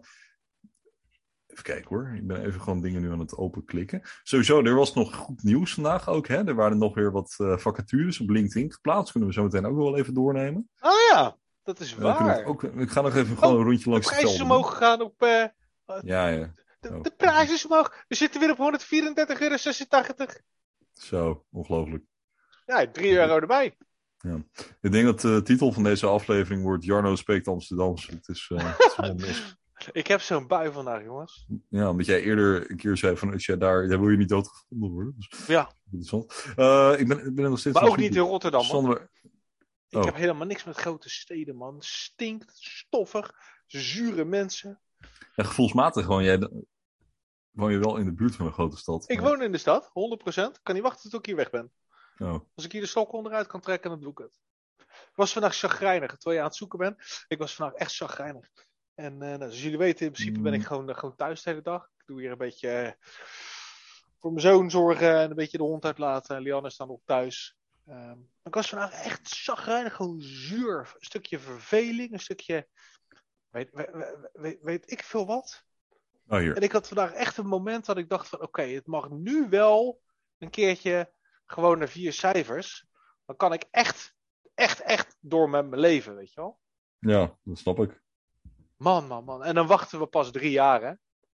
Of eigenlijk al 3 jaar als ik dit nu zo benoem. Ik was pas een jaartje, 1,5 jaar eigenlijk. Ja, precies, 2 jaar. Ja, ik zit natuurlijk wel langer in crypto. Dus ik had daarvoor ook al wel... Ik zat laatst te rekenen met... Als ik nou op €1 mijn kwant had gekocht... Dan was ik gewoon... Het bedrag dat ik er had ingejankt, zeg maar, op die prijs. En dan, van heel veel mensen denken van... bepaalde mensen hebben zoveel duizenden kwants. Dan denk ik, ja, maar als ik met het bedrag dat ik er ooit oorspronkelijk in had gegooid... dan was ik ook... Nou ja, een beetje chaos in de aflevering weer. Even kijken hoor. We gaan lekker delen. Moet ik wel sharing is caring, baby. Sharing is caring. Ja, we gaan lekker delen. Hoppa. Share. Je kan nu met mij meekijken. Tweet van SanNL. Het ging weer over dat nieuws... Ja, hier. Van de Bank of England werkt met MIT samen. Hè, wat we ook eerder deze aflevering besproken hadden. Nou, hartstikke leuk allemaal. Dus ook met de Boston Fed en ook met, ja? Ja, nou. San had daar een citaatje uitgepakt. However, it has revealed that its focus is on retail rather than wholesale CBDC's, as it expects that the private sector will be able to achieve similar results to wholesale CBDC's through a synthetic CBDC. Dan vraagt San, synthetic CBDC anyone? En dan QNT, MLT helps you out. Nou, dan dat is zijn stellingname. Dan heeft hij er een afbeelding bijgevoegd voor de luisteraars. MLT is een multi-ledger token. Ja, een multi-ledger token van Quant. En blijkbaar heeft hij een screenshotje van een website van Quant. Er staat examples. Dus een heel stuk over het MLT gebeuren. En dan staat er één linie, examples. This Quant solution implements the IMF's semi-decentralized model for central bank digital currency. It also enables simple and flexible implementation of synthetic CBDC and can be used by banks as a more flexible type of stablecoin. Nou, dat noemen ze een Gilbertism, hè? Dus dat er gewerkt wordt aan een bepaalde technologie en dan een bepaalde woordjes die Quant ook gebruikt. Dat worden Gilbertisms genoemd. En dan vraagt iedereen zich af, ja, maar wat is dat dan? Zo'n synthetische CBDC, wat koop ik daarvoor? Nou, dat ga ik nu hier. Terwijl ik mijn chat docs, dat is nu wat minder.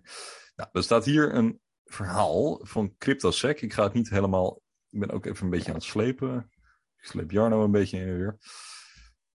Ik was benieuwd, ja, of tenminste ik niet. Mij boeit het eigenlijk allemaal niet zo heel veel. Maar iemand op Instagram die vroeg, ja, wat is een... ja, daar ben ik heel eerlijk in. Iemand op Instagram vroeg, ja, wat is zo'n synthetische CBDC eigenlijk? Ik wist het niet. Dus ik heb maar gewoon een Telegram Synthetic CBDC ingevoerd. Kwam ik bij dit quoteje van CryptoSec. Dit is al wat ouder, hè? Dit is zeker al een jaar of 2 ja, dit stond begin 2020. Nee, volgens mij stond het zelfs eind 2019. Ja. Heel verhaal, ga ik niet helemaal voor jullie oplezen. Maar hij gaat dan uiteindelijk in op het verschillende, zeg maar, de rol van Overledger en dan de rol van Overledger in vergelijking met de verschillende types CBDC's die er zijn. Ja. Ik ga het helemaal aan jullie besparen, behalve het laatste stukje dat over synthetische CBDC's gaat. En ook het stuk waar San het over had. En ik ga dit wel voorlezen. Synthetic CBDC's would be where the private sector handles the customer interaction technology, AML/KYC, etc. And the central bank handles the settlement, regulation, etc. Oké, dus synthetische CBDC's zijn eigenlijk waar dus de private sector hun interactie met hun klanten regelt. Bijvoorbeeld tegen anti-money laundering, dus tegen het witwassen, know your customer procedures. En dan heb je de centrale bank, die doet dan het settelen van al die transacties die er gebeuren. Dus aan de ene kant heb je gewoon de banken die al hun dingetjes doen. En aan de andere kant de centrale bank die dat regelt. Big tech firms such as Facebook, Samsung, Amazon, Google, etc. could issue their own token on their own platform. Oké, dus bijvoorbeeld die Facebook Libra die je hebt. Hè? Maybe different blockchain for each, staat erachter. And they would each have accounts with the central bank. The public would have accounts with the tech providers. And then the tech providers would have an overall account with the central bank. And have to have 100% of tokens issued backed by central bank reserves. Oké, dus eigenlijk hebben we het over synthetische CBDC's. Wanneer je zeg maar op dat kruispunt komt tussen de banken zelf en de grote technologiebedrijven die dan hun eigen munten uitbrengen. Ja. Maar die moeten dan wel gebacked worden door de centrale bank. Daar komt het op neer. En dan staat er tussen haakjes achter, if wholesale CBDC, wat was een wholesale CBDC ook weer? Nou ja, dat is... Oh jongens. Ja, volgens mij... Overheden, banken onderling gebruiken. Precies. Ja, if wholesale CBDC replaces central bank reserves, then they also could also use that. Okay. The central banks would set regulation to ensure that say Amazon's version can interoperate with Facebook's version for settlement by the central bank and can send payments between the platforms rather than walled gardens and provide the trust to ensure settlements are made in the back end. Nou, dat is een tekst van Telegram die even snel is opgetypt. Dus daarom leest het ook niet zo lekker. Maar het komt erop neer dat synthetische CBDC's eigenlijk zeg maar, daar opereren zeg maar, van in het domein van de banken en technologiebedrijven als Facebook, Twitter, Google, Amazon, Microsoft, et cetera. Wat dus dat is wel interessant. Is dat je dus kan krijgen dat dus inderdaad bijvoorbeeld JPM coin, Fed coin, MIT coin. En dan heb je misschien nog weet ik wat voor coins aan de andere kant. Die zouden dus als central bank digital currencies als het ware gebruikt kunnen worden. Zolang de centrale bank er als het ware tussen zit. En die hebben dan dus een MLT nodig, als ik het goed begrijp. Dus die hebben dan een coin ertussenin nodig die dat allemaal mogelijk maakt. Of heb ik het helemaal verkeerd begrepen? Het klinkt een heel klein beetje als het hele ODL-verhaal van XRP. I know. En dan is er nog iets extra's wat Sanders toevoegt. En inderdaad, ODL is ook wat daar gebeurt, toch? Ja, volgens mij wel. Ja. Volgens mij, dan krijg je weer dat doorgeefluikje verhaal, hè? Dat, dan krijgen we sowieso het hele sleepnet van XRP weer. Oh. Maar inderdaad. Andere tweet. Ik heb Jarno gewoon stil gekregen. Ongelooflijk. Maar hier is nog een verbinding is weg. Zwaaiers? Nee, hoor. Ja, hij is er nog. Oké. En dan, ik had die even laten zweten. Ja, maar dan had San nog een extra tweetje eronder geplaatst. En dan de nieuwsheadlines show CBDC's are 3 to 7 years away. Nou, dat klopt wel. Het is nu 2025. Ja, over 7 jaar is het 2029. Laten we voor de gulden middenweg kiezen. 2026 zijn ze er. But what they often then tell you is that there is a difference between wholesale, that's business to business, and retail. So that is business to customer to customer. Is dat goed? Consumer. Dacht ik. Consumer, ja, oké. Ik spreek geen Engels. Nee, the first will be here. Ja, ik weet het niet. The first will hear lekker getypt zo. The first will be here much sooner, because it doesn't need the public's opinion as much, so it's less political. Ja. Nou, hier hebben we het weer, hè. Daar waar de politiek minder betrokken is, kan je de technologie gewoon doorrammen. Dus dat gaan we ook zien. Ja, dus de regelgeving inderdaad en de wetgeving, die zal altijd achterlopen. Dat zie je nu ook. Ja. En daarom is het straks zo belangrijk dat je een interoperability platform hebt. En dus straks ook wat je gaat zien met QRC20. Je kan, ik kreeg ook een vraag over vandaag in de NL-groep. Over decimalen. Nou, Quant heeft 18 decimalen, want het is ERC20. Ik dacht... even bijpakken ook die in de Nederlandse groep. Oh. Kan. De ERC20 hebben dus 18 decimals. Quant heeft er 18. Ik dacht ook dat ERC20 ook minder decimalen kan hebben. Maar weet ik niet zeker. Ik heb nog steeds niet opgezocht. Het is een beetje slordig. Wat ik wel weet, is dat je voor QRC20, dus de Quant versie daarvan, een filmpje van mijn layout zit er ook nog bij. Mijn setup hier. Met QRC20 kan je zelf het aantal decimalen instellen. Je gaat veel te ver omhoog, denk ik. Ja, ik kan het niet vinden. Daar is mijn hond zijn hoofd. Smoke. Iets omhoog. Er is ergens een afbeelding van Etherscan. Kijk hier. Iets omlaag. Nog een stukje. Daar staat 18 decimalen. Doe je 18 decimalen, zeker niet achter de komma. Je hebt 18 decimalen. Quant zelf ook al 8. Nou ja, 18 dus. Ja. When 18 decimals. Nou, kan je cracken naar 199. Blablabla. Dan krijg je geloof ik een spraakberichtje. Hier zo, even kijken. Quantje. Die had iets omlaag. Die had de vraag over augustus, september Coinbase. Die hebben we beantwoord. Volume. Nee, nog een stukje omlaag. Mooie foto van Auti is dat geloof ik. Ja, klopt. Mooi hoor. Lekker. Die zitten we met zijn biggebek in Portugal. Portugal, ja. Wat raar. Ik heb het ook voorbij zien komen, maar ja, ik kan het niet vinden. Zien nog wel. Oh, dat is mijn setup. Nou, dox mijn setup maar even. Mooi hoor. Licht, jongens, is zo lastig. Even kijken. Wino Pamp. Ja, oké, dat is hetzelfde. Nou, ik kan het niet vinden. Jawel, maar volgens mij scroll je er nou voorbij, potverdrie. Ben ik dan blind of... Nou ja, ik denk het. Ik had een stukje geplaatst, of een foto geplaatst, waarbij je dus ook kon zien dat die QC20 munten dus 0 decimalen kunnen hebben. Ik weet dat Pultney, die heeft Gilbert een potato gestuurd, want Pultney had potato coin gemaakt. Dus je kan op QRC alles hier staat hij wel. je wil. Ja. Hier staat hij wel. Oké. Nou, Dan kan je dus zien dat is Shiba Inu. En als je dan dat weg... Ja, dan zie je dus inderdaad dat er 10 miljoen Shiba Inus zijn. Met een decimals 0. Zie je aan de rechterkant onder het contract staan. Helemaal rechts. Rechts. Ja, en dan kan je dus zien 0 decimals. Dus je kan ervoor kiezen. Dus wat je daarmee zou kunnen doen, is je kan dus een centrale bank, een overheid, ervoor kiezen van oké, ik creëer een smart contract in QRC20. Dat is dan een synthetische CBDC, dus dat noem je dan bijvoorbeeld Sint-Euro, noemen we wat stoms. En dat is dan afgekort SER, SER op zijn gekst, dat is wel grappig.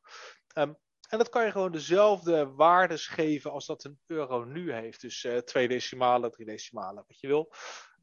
En dan kan je dat dus gebruiken op Overledger, of binnen ODAP of waar dan ook, als settlement. Dus aan de ene kant dan krijg je weer die tiers. En nou ben ik een heel klein beetje uit mijn comfortzone. Maar je kan nog misschien herinneren van vorige video's dat je die 4 tiers van die QRC20 hebt. En naarmate de tier hoger wordt, krijg je meer functionaliteiten op dat smart contract. En dat betekent dat je dus tokens kan creëren, burnen. Je kan extra mensen toevoegen, die hebben allemaal recht op het netwerk. En dan zou je dus in theorie on-chain munten weg kunnen zetten.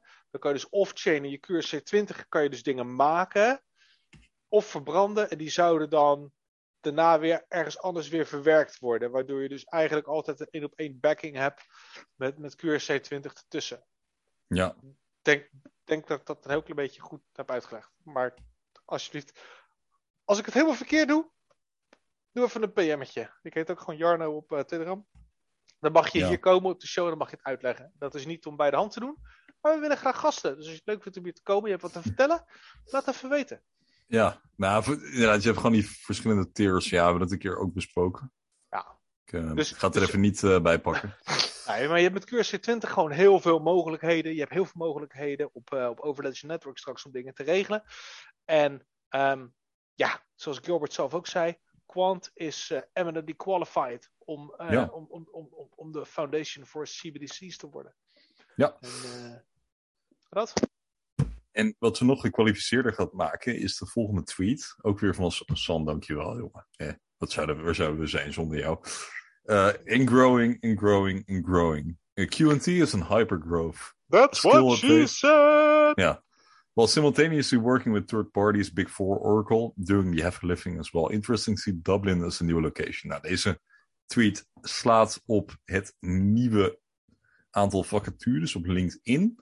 Dublin is niet helemaal nieuw. Ierland viel voor mij niet als nieuw. Toen dacht ik, nee, klopt. We weten inderdaad al dat ze inderdaad een kantoor hebben in Ierland. En ik ga er zo meteen nog een extra tweetje bij pakken. Maar eerst even dit. We zien weer een aantal nieuwe posities. In Londen zijn ze op zoek naar een product marketing manager. Daar ga ik zo meteen verder op in. Want Andrew die had daar ook wat over gezegd. Ze zijn ook op zoek in Londen naar een senior blockchain research developer. Ze zijn ook op zoek naar een senior Ethereum developer. Een Java software engineer, ook in Londen. En in Dublin zijn ze op zoek naar een Java software engineer. Dus dat is interessant. En dan weet ik nooit of die onderste ook van Quant is. Java, dat is toch koffie?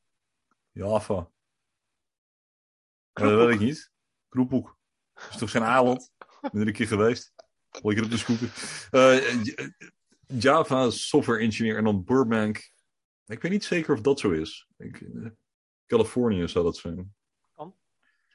Nou, in ieder geval weer nieuwe posities. Dat is goed. En dan had Andrew Carrier... Ja, die had vooral daar ook wat interessant. over gezegd. Even kijken. Ik ga even dat tweetje erbij pakken.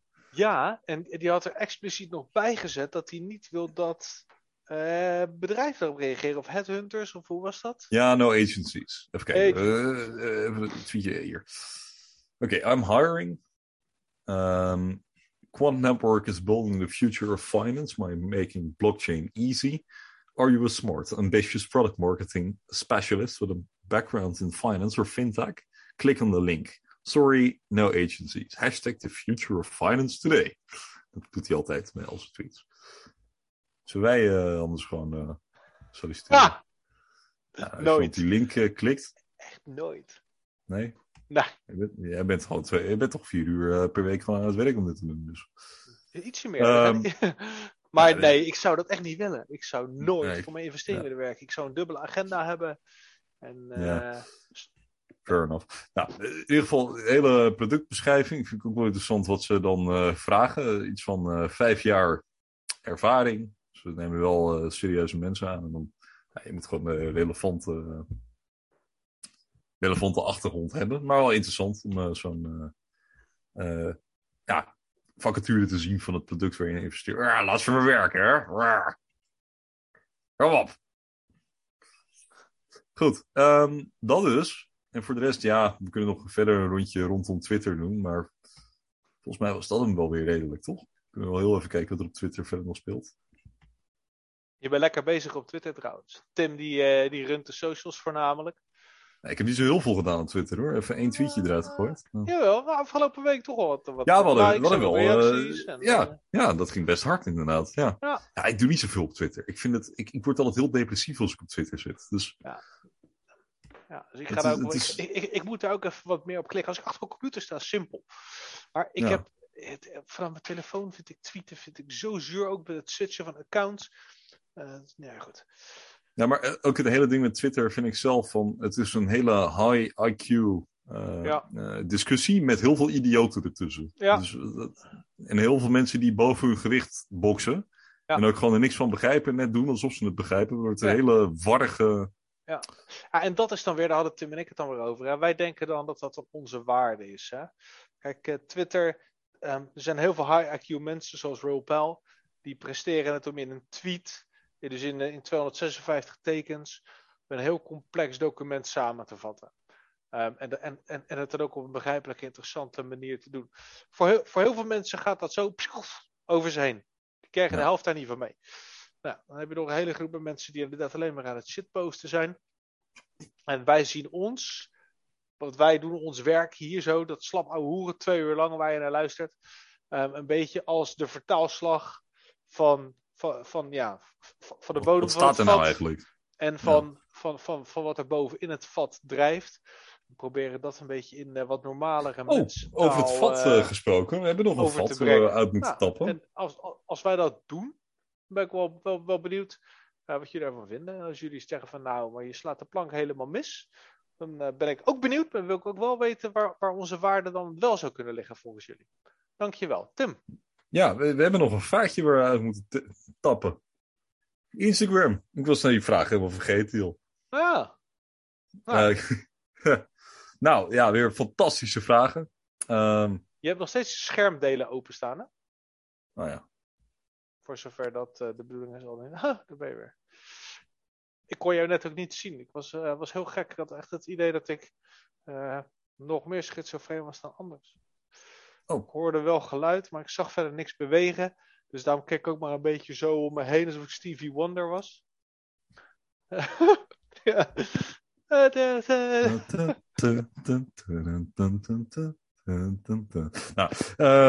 When you think QNT, dat is een Engelse vraag, dat ga ik überhaupt niet hebben.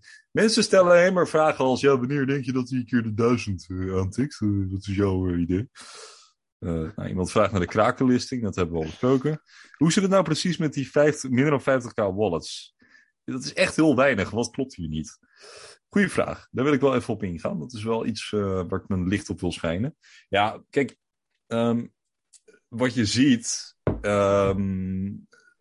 zeg maar, in die tracker die ik altijd deel, dat is de tracker uit de Quamfi Launch, Qbit. En die trackt, of Etherscan of eens een ander Ethereum tracker geval. Wat je daar ziet, is het aantal on-chain wallets. Dus wat dat betekent is dat iedere idioot met een ledger mee wordt geteld. Maar ook een exchange die dus heel veel adressen intern heeft, telt als één wallet mee. En natuurlijk hebben de meeste exchanges wel meerdere wallets. Maar op die wallet zitten intern weer veel meer subadressen. Ja. Dus op die manier, als je het op die manier berekent, zitten dus 46k nu, 46,5k denk ik. Maar in de realiteit, we hebben natuurlijk heel veel schnitzeltjes die weten niet eens wat een ledger is. Die hebben gewoon lekker bij Bitfavo een kwartjes weggezet. Of een CoinMetro of wat dan ook. Maar dat zijn niet de mensen die je in die statistieken ziet. Dus het zijn er in werkelijkheid waarschijnlijk meer. Alleen omdat dit de enige metric is die we kunnen vergelijken met andere crypto's, is dit wel wat gebruikelijk is om te delen. Dus het exacte aantal mensen weten we niet hoeveel er in Quant zitten, maar we kunnen wel zien hoeveel on-chain wallets er zijn. Do I make any sense? Klinkt dit niet als Chinees? Nee, ik denk dat je het mooi gevangen hebt. Top. Dus we weten niet letterlijk hoeveel er zijn. Waarschijnlijk zijn er veel meer dan we denken dat er zijn, maar minder dan dat het lijkt dat er zijn. Ja, precies. Ja, precies. Want we kunnen wel de hele wereld een enquête gaan sturen met heeft u kwantum in bezit. Daar gaan mensen over liegen. Gaan mensen over opscheppen. Ja, nee, dat werkt gewoon niet. Dit is het meest transparante vorm van informatie die we hebben over hoeveel maar je vergelijkt wel appels. Je vergelijkt wel appels met appels. Kijk, als je bijvoorbeeld kijkt naar de Chainlink of naar XRP. Dan die kampen met hetzelfde probleem. Dus je kan, als je vergelijkt crypto binnen crypto, dan kan je zeggen van wat we dus zien op Etherscan, dat is de waarheid. Dus in dat geval 46,8k wallets. Ja. Dus dat quote-unquote weten we. En dat is heel erg weinig. Ja, dat is echt heel weinig. Dat is vergeleken met de 200 miljoen van Bitcoin is dat helemaal niks. Ja, dat is niet veel. Dus dat is hartstikke goed. Ja, en ik zou je er niet te druk over maken. Kijk, er zijn natuurlijk veel mensen die het ook gewoon lekker gewoon op een exchange hebben staan. Die worden dus niet meegeteld in die statistieken. Nee. Maar even, ik geloof dat Shiba Inu, die kregen er op 1 dag in de piek van vorig jaar meer dan 100.000 gebruikers bij. Die steeg, geloof ik, 7 tot 11% per dag. Een aantal wallets artikel over gelezen. Dus dat is mind-boggling numbers. Die hebben ook meer zo'n parabolische stijging, daar kan je met je verstand niet bij. Die hebben meer dan 1 miljoen wallets op het moment. Ja. Over shitcoins gesproken. Ik heb afgelopen week, niet verteld, ik heb een soort van een spring cleaning gedaan. Je hebt trouwens mijn goedkeuring om erover te praten, want dit was ook gelijk de Instagram Q&A. Er werd eenhandige vraag gesteld. Dus we gaan naar het vaste... Ja, er werden wel meer vragen gesteld, maar ik ga het het was allemaal weer hetzelfde, When Moon. Crypto Nocato had ook gereageerd. Ik had gewoon de vraag in Nederlands gestuurd. Hij zei ja, I agree. Die spreekt natuurlijk geen Nederlands, maar had wel even gereageerd. Goed. Ja. Hoe is het met de shitcoins? Even wat luchtigs. Ik heb dus een beetje spring cleaning gedaan. Nee, valt wel mee. Are we rich yet? Ja, precies. Nee man, ik had een hele lading muntjes. De fees zijn momenteel heel laag. Ja. Dus ik heb het leeuwendeel van wat er in mijn MetaMask zat. Want dat was mijn grootste zorg altijd. Hè? Al die shitcoins op Ethereum. Tip ook gelijk. Koop je shitcoins op Ethereum. Ja. Koop dan gelijk een significantere hoeveelheid. Dat op het moment dat je denkt van oké, nu wil ik het verkopen. Dat je in elk geval nog winst maakt als de gas fees helemaal door het dak heen zijn. Want ik heb dus een aantal keren tokens gehad en die stonden dan best wel mooi. Maar ja, ik ga niet €700 aan gas betalen om voor €400 munten te verkopen. Does that make sense? Ja. Dus ik heb spring cleaning gedaan. En dat betekent dat ik een hele lading van dat soort muntjes gewoon wegtiefd heb. Weet je, ik had bijvoorbeeld nog, dat is niet echt een shitcoin, maar ik had nog een paar Terra over op Bitcoin Meester. Die heb ik geswapt voor Ape. Ik heb Apecoin gekocht. Ik las een stukje van Raoul Pal over over de Bored Ape Yacht Club en die Ape token. En ik vond het verhaal mooi. Dus ik heb al mijn shitcoins die ik weg heb gedaan. Singularity DAO. Ik weet niet, LCX. En nog een aantal van dat soort muntjes. Die heb ik allemaal rood weggevlekkerd. En daar heb ik Apecoin van gekocht. Nice. Dus ik heb nu 8 shitcoins minder. En ik heb er 1 bij. Dus ik heb nou, wat is het? 105 apes of zo. Zoiets heb ik gegooid. Nogmaals, mijn shitcoin wallet. Het zijn er heel veel. Het waren er 27 of zo. Maar het was niks waard. Want ik zeg natuurlijk altijd, ik heb ruim 99% kwant. Dat is ook echt waar. Ja, ik ook. Ja. Het is ook echt waar. En meme of zo. Het is, ja. Dus ik heb 7 shitcoin verkocht en dat bracht me krap €1000. Nou, €1200 op. En dat heb ik in Apecoin gegooid. Ik dacht, nou, weet je, laten we dat doen. En we gaan wel zien waar dat ons verder gaat brengen. Ja. Ik heb nog wel wat andere shitcoins, maar die staan, dat zijn dan mijn moonbags, weet je wel. Dat zijn vooral de CoinMetro dingetjes. Dus op de HTR's, de VXV's, man, VXV. Ik zat er naar te kijken. Ik moest weer denken aan een community member van ons, die was... Ja, precies, maar dat hebben we vaker gezegd. Oh. Maar arme, ja. Ja, op zich... Ja, wij dragen al het VXV altijd wel een warm hart toe. Omdat zij ook ons een warm hart toedragen. Er is veel overlap. Dus ja. Nou, er is niet veel overlap. Maar de communities overlappen. VXV is dus gewoon datasets en dat is getokeniseerd. Nee, maar de community van hun is ook onze community. Ja, dat was hem wel weer voor deze week. Ik heb zelf geen shitcoins. Ik heb zelf alleen... Ja, ik heb ook een beetje VXV. Ik heb TUI als aandeel, that's it. Ja, dat stelt er maar niks voor, joh. Ik twijfel om nog 10 kwant bij te kopen. Want ja, ik ben... Wat houd je tegen? Nou ja, het feit dat ik dan... Ik heb heel weinig geld nog op een bankrekening staan. Dat is het een beetje. Ik heb geen geld op mijn bankrekening. Nee, ja. Misschien moet ik het toch maar doen. Waarom niet? Op je bank doet het niks. Nee, dat is waar. Dus als je het niet nodig hebt, in het ergste geval... koop ik het weer. Verlies je 30%. Even, korte termijn. Ja. Maar dan gaan we weer terug naar de 100. Ja, heb ik alsnog, ja. Misschien moet ik het doen. Maar ik zit een beetje op een moment te wachten om weer 10 kwantjes bij te kopen. Wat voor moment zou dat zijn? Huh? Wat voor moment zou dat zijn? Wat zou er voor nodig zijn? Nou, op het moment dat ik... Kijk, nu zit hij weer redelijk rond de 130. Even een momentje dat we alles weer even een beetje in elkaar dondert. Zeg je nou when dip? Ja, ik weet niet. Mocht het een keer gebeuren, dan ik heb het geld niet per se nodig. Het is ook niet life-changing money of zo. Nee, maar 10 kwant wel. Dat is waar. Ja, het is een klassieke dilemma dit, hè? Nee, het is geen dilemma. Ja, nee. Ja, je moet het gewoon kopen natuurlijk. Maar, ja. Maar dan is het wel leuk als hij dipt. Dan heb je tenminste een beetje incentive om blij te zijn. Kijk, niet dat die koersbewegingen me iets doen. Koop je ape? Ja, nee, ik ga niet... ga weg. Bleh. Ik koop liever gewoon 10 kwantjes bij. Ja, mijn gedachte is dat als we een beetje de shitcoin-hypothese erop loslaten, dat de shitcoins eerst pumpen. Dan denk ik dat Apecoin intussen niet echt een dat ook Shiba, heb je nog steeds Shiba? Ja, nog steeds. Ja, ja, weet ik wel, €800 of zo. Maar €800. Nee, maar godver, geen monsterbags van dat soort dingen. Dat is het gewoon niet waard.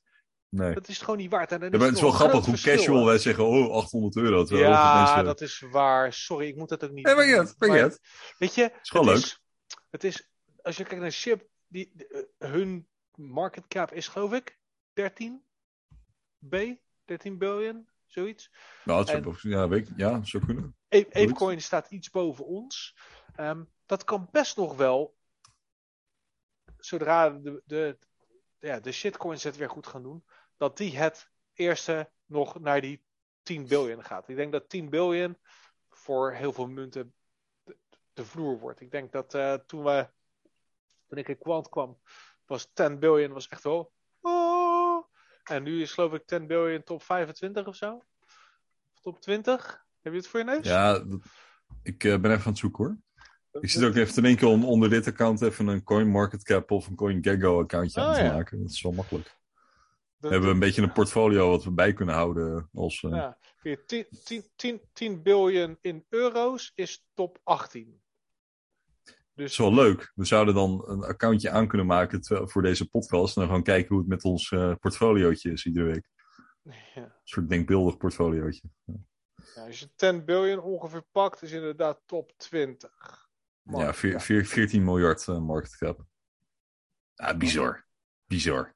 Ja. Dat is dus 7 keer wat Quant nu... Dus dan zou Quant een 7x moeten maken en dan komt hij op het punt van Shiba. Ja. Dat is toch bizar? Ja. Dus dan zouden we dus 7 keer... Ja, meer nog. Dan zitten we over de $1000. Ja, natuurlijk, want dan zit je op 14 miljard. Dus dan zit je op $1000. Ja, logisch. Ja. Dus dit is Shiba Inu. Ja. Dit is toch niet... Ja, en de Apecoin staat dan op 62 nu. Terwijl Quant op 65 staat. Dus Ape is nu 2,3 biljoen in dollars. Maar dat is wel niet fully diluted, zoals dat heet. Fully diluted zit dus ook op de 13, geloof ik. Dus dat betekent dat als de hele supply unlocked is. Yeah. Dus ik hoop dat die nog een paar keer over de kop gaat. En dat ik dat dan weer in Quant kan flippen. Want dat blijft toch wel uiteindelijk mijn hoogste doel. Ik zie niet dat Ape of SHIB of weet ik veel wat een top 5 positie gaat veroveren. Nee, Quant wel. Ik ben ervan overtuigd nog steeds dat we in de top 5 gaan. En het blijft interessant, hè? Als je kijkt, even nog voordat, hè? Ja, tuurlijk. Dat als je kijkt naar de top, nou in dit geval top 15. Dan zie ik hier eventjes snel van 15 naar 1. SHIB, Terra, Binance, Doge, Polkadot, Avalanche, Solana, Terra, Cardano, XRP, USD, C, BNB, Tether, Ethereum en Bitcoin. Al die tokens kan je steken. Ja. Al die tokens hebben op een of andere manier een passive income model. En nou, er zijn 1, 2, 3, wat is het? Ja, 3 stablecoins. Daarbinnen. Ja, jongens. Wat moet er gebeuren? Wat moet er gebeuren? Want daarna komen de echte shitcoins. Hè? De Kronos en de Near Protocol, Litecoin, Chainlink, Tron. Jezus, jongens. Maar goed. Ja, ik ben wel benieuwd. Ik denk top 5 dat we dat wel moeten gaan fixen. Dat is op dit moment een schammele 51 miljard. Ja, ja, kijk, het klinkt, als je het zo zegt, klinkt het bizar. Maar nee, ja, het is gewoon logisch. Want als je kijkt naar wat de waarde... Dat is eigenlijk ook wat ik nu... ik ben nu bezig een soort van stelling wat dat betreft te verdedigen. Schrijven. Waarover later meer. Een bombshell aan het einde van de aflevering. Is het me toch nog gelukt. En dat is gewoon heel simpel. Er is geen enkele munt. Er is geen enkel project dat in de buurt komt. Niks. Er is helemaal niets wat ook maar enigszins in de buurt komt. Dus ja, we gaan het redden uiteindelijk. Nee, dan heb je het over doen waar diegene voor gemaakt is en het gebruik in de echte wereld. Ja. Want Quant heeft dus natuurlijk echt de zuiverste utility token die je kan bedenken. Nou, misschien dat Terra eraan mee kan doen op een of andere manier. Dus ja, natuurlijk. Dat zal ongetwijfeld iets zijn. Ik mag hopen dat er 13.000 munten er wel enigszins concurrentie is. Dat zou heel snel zijn. Zijn het er al 13.000, ja. Ja. Tyfus. Maar dus ja, zuivere utility token. Nee, maar zuivere utility token inderdaad met een beperkte voorraad. Geen gekke, hoe moet je het zeggen? Inflatiemodellen. Nee, niks. Ja, wat houdt dan wat tegen? Wat houdt ons tegen? Ja. Wat ons tegenhoudt is de tijd. We gaan namelijk er einde aan maken. Ik vond het een leuke aflevering. Ik ook. Ja, het was weer genoegen. Zeker. Dus we gaan gecontroleerd aftellen. En ik zeg, stay comfy iedereen. Blijf comfy. Stay comfy.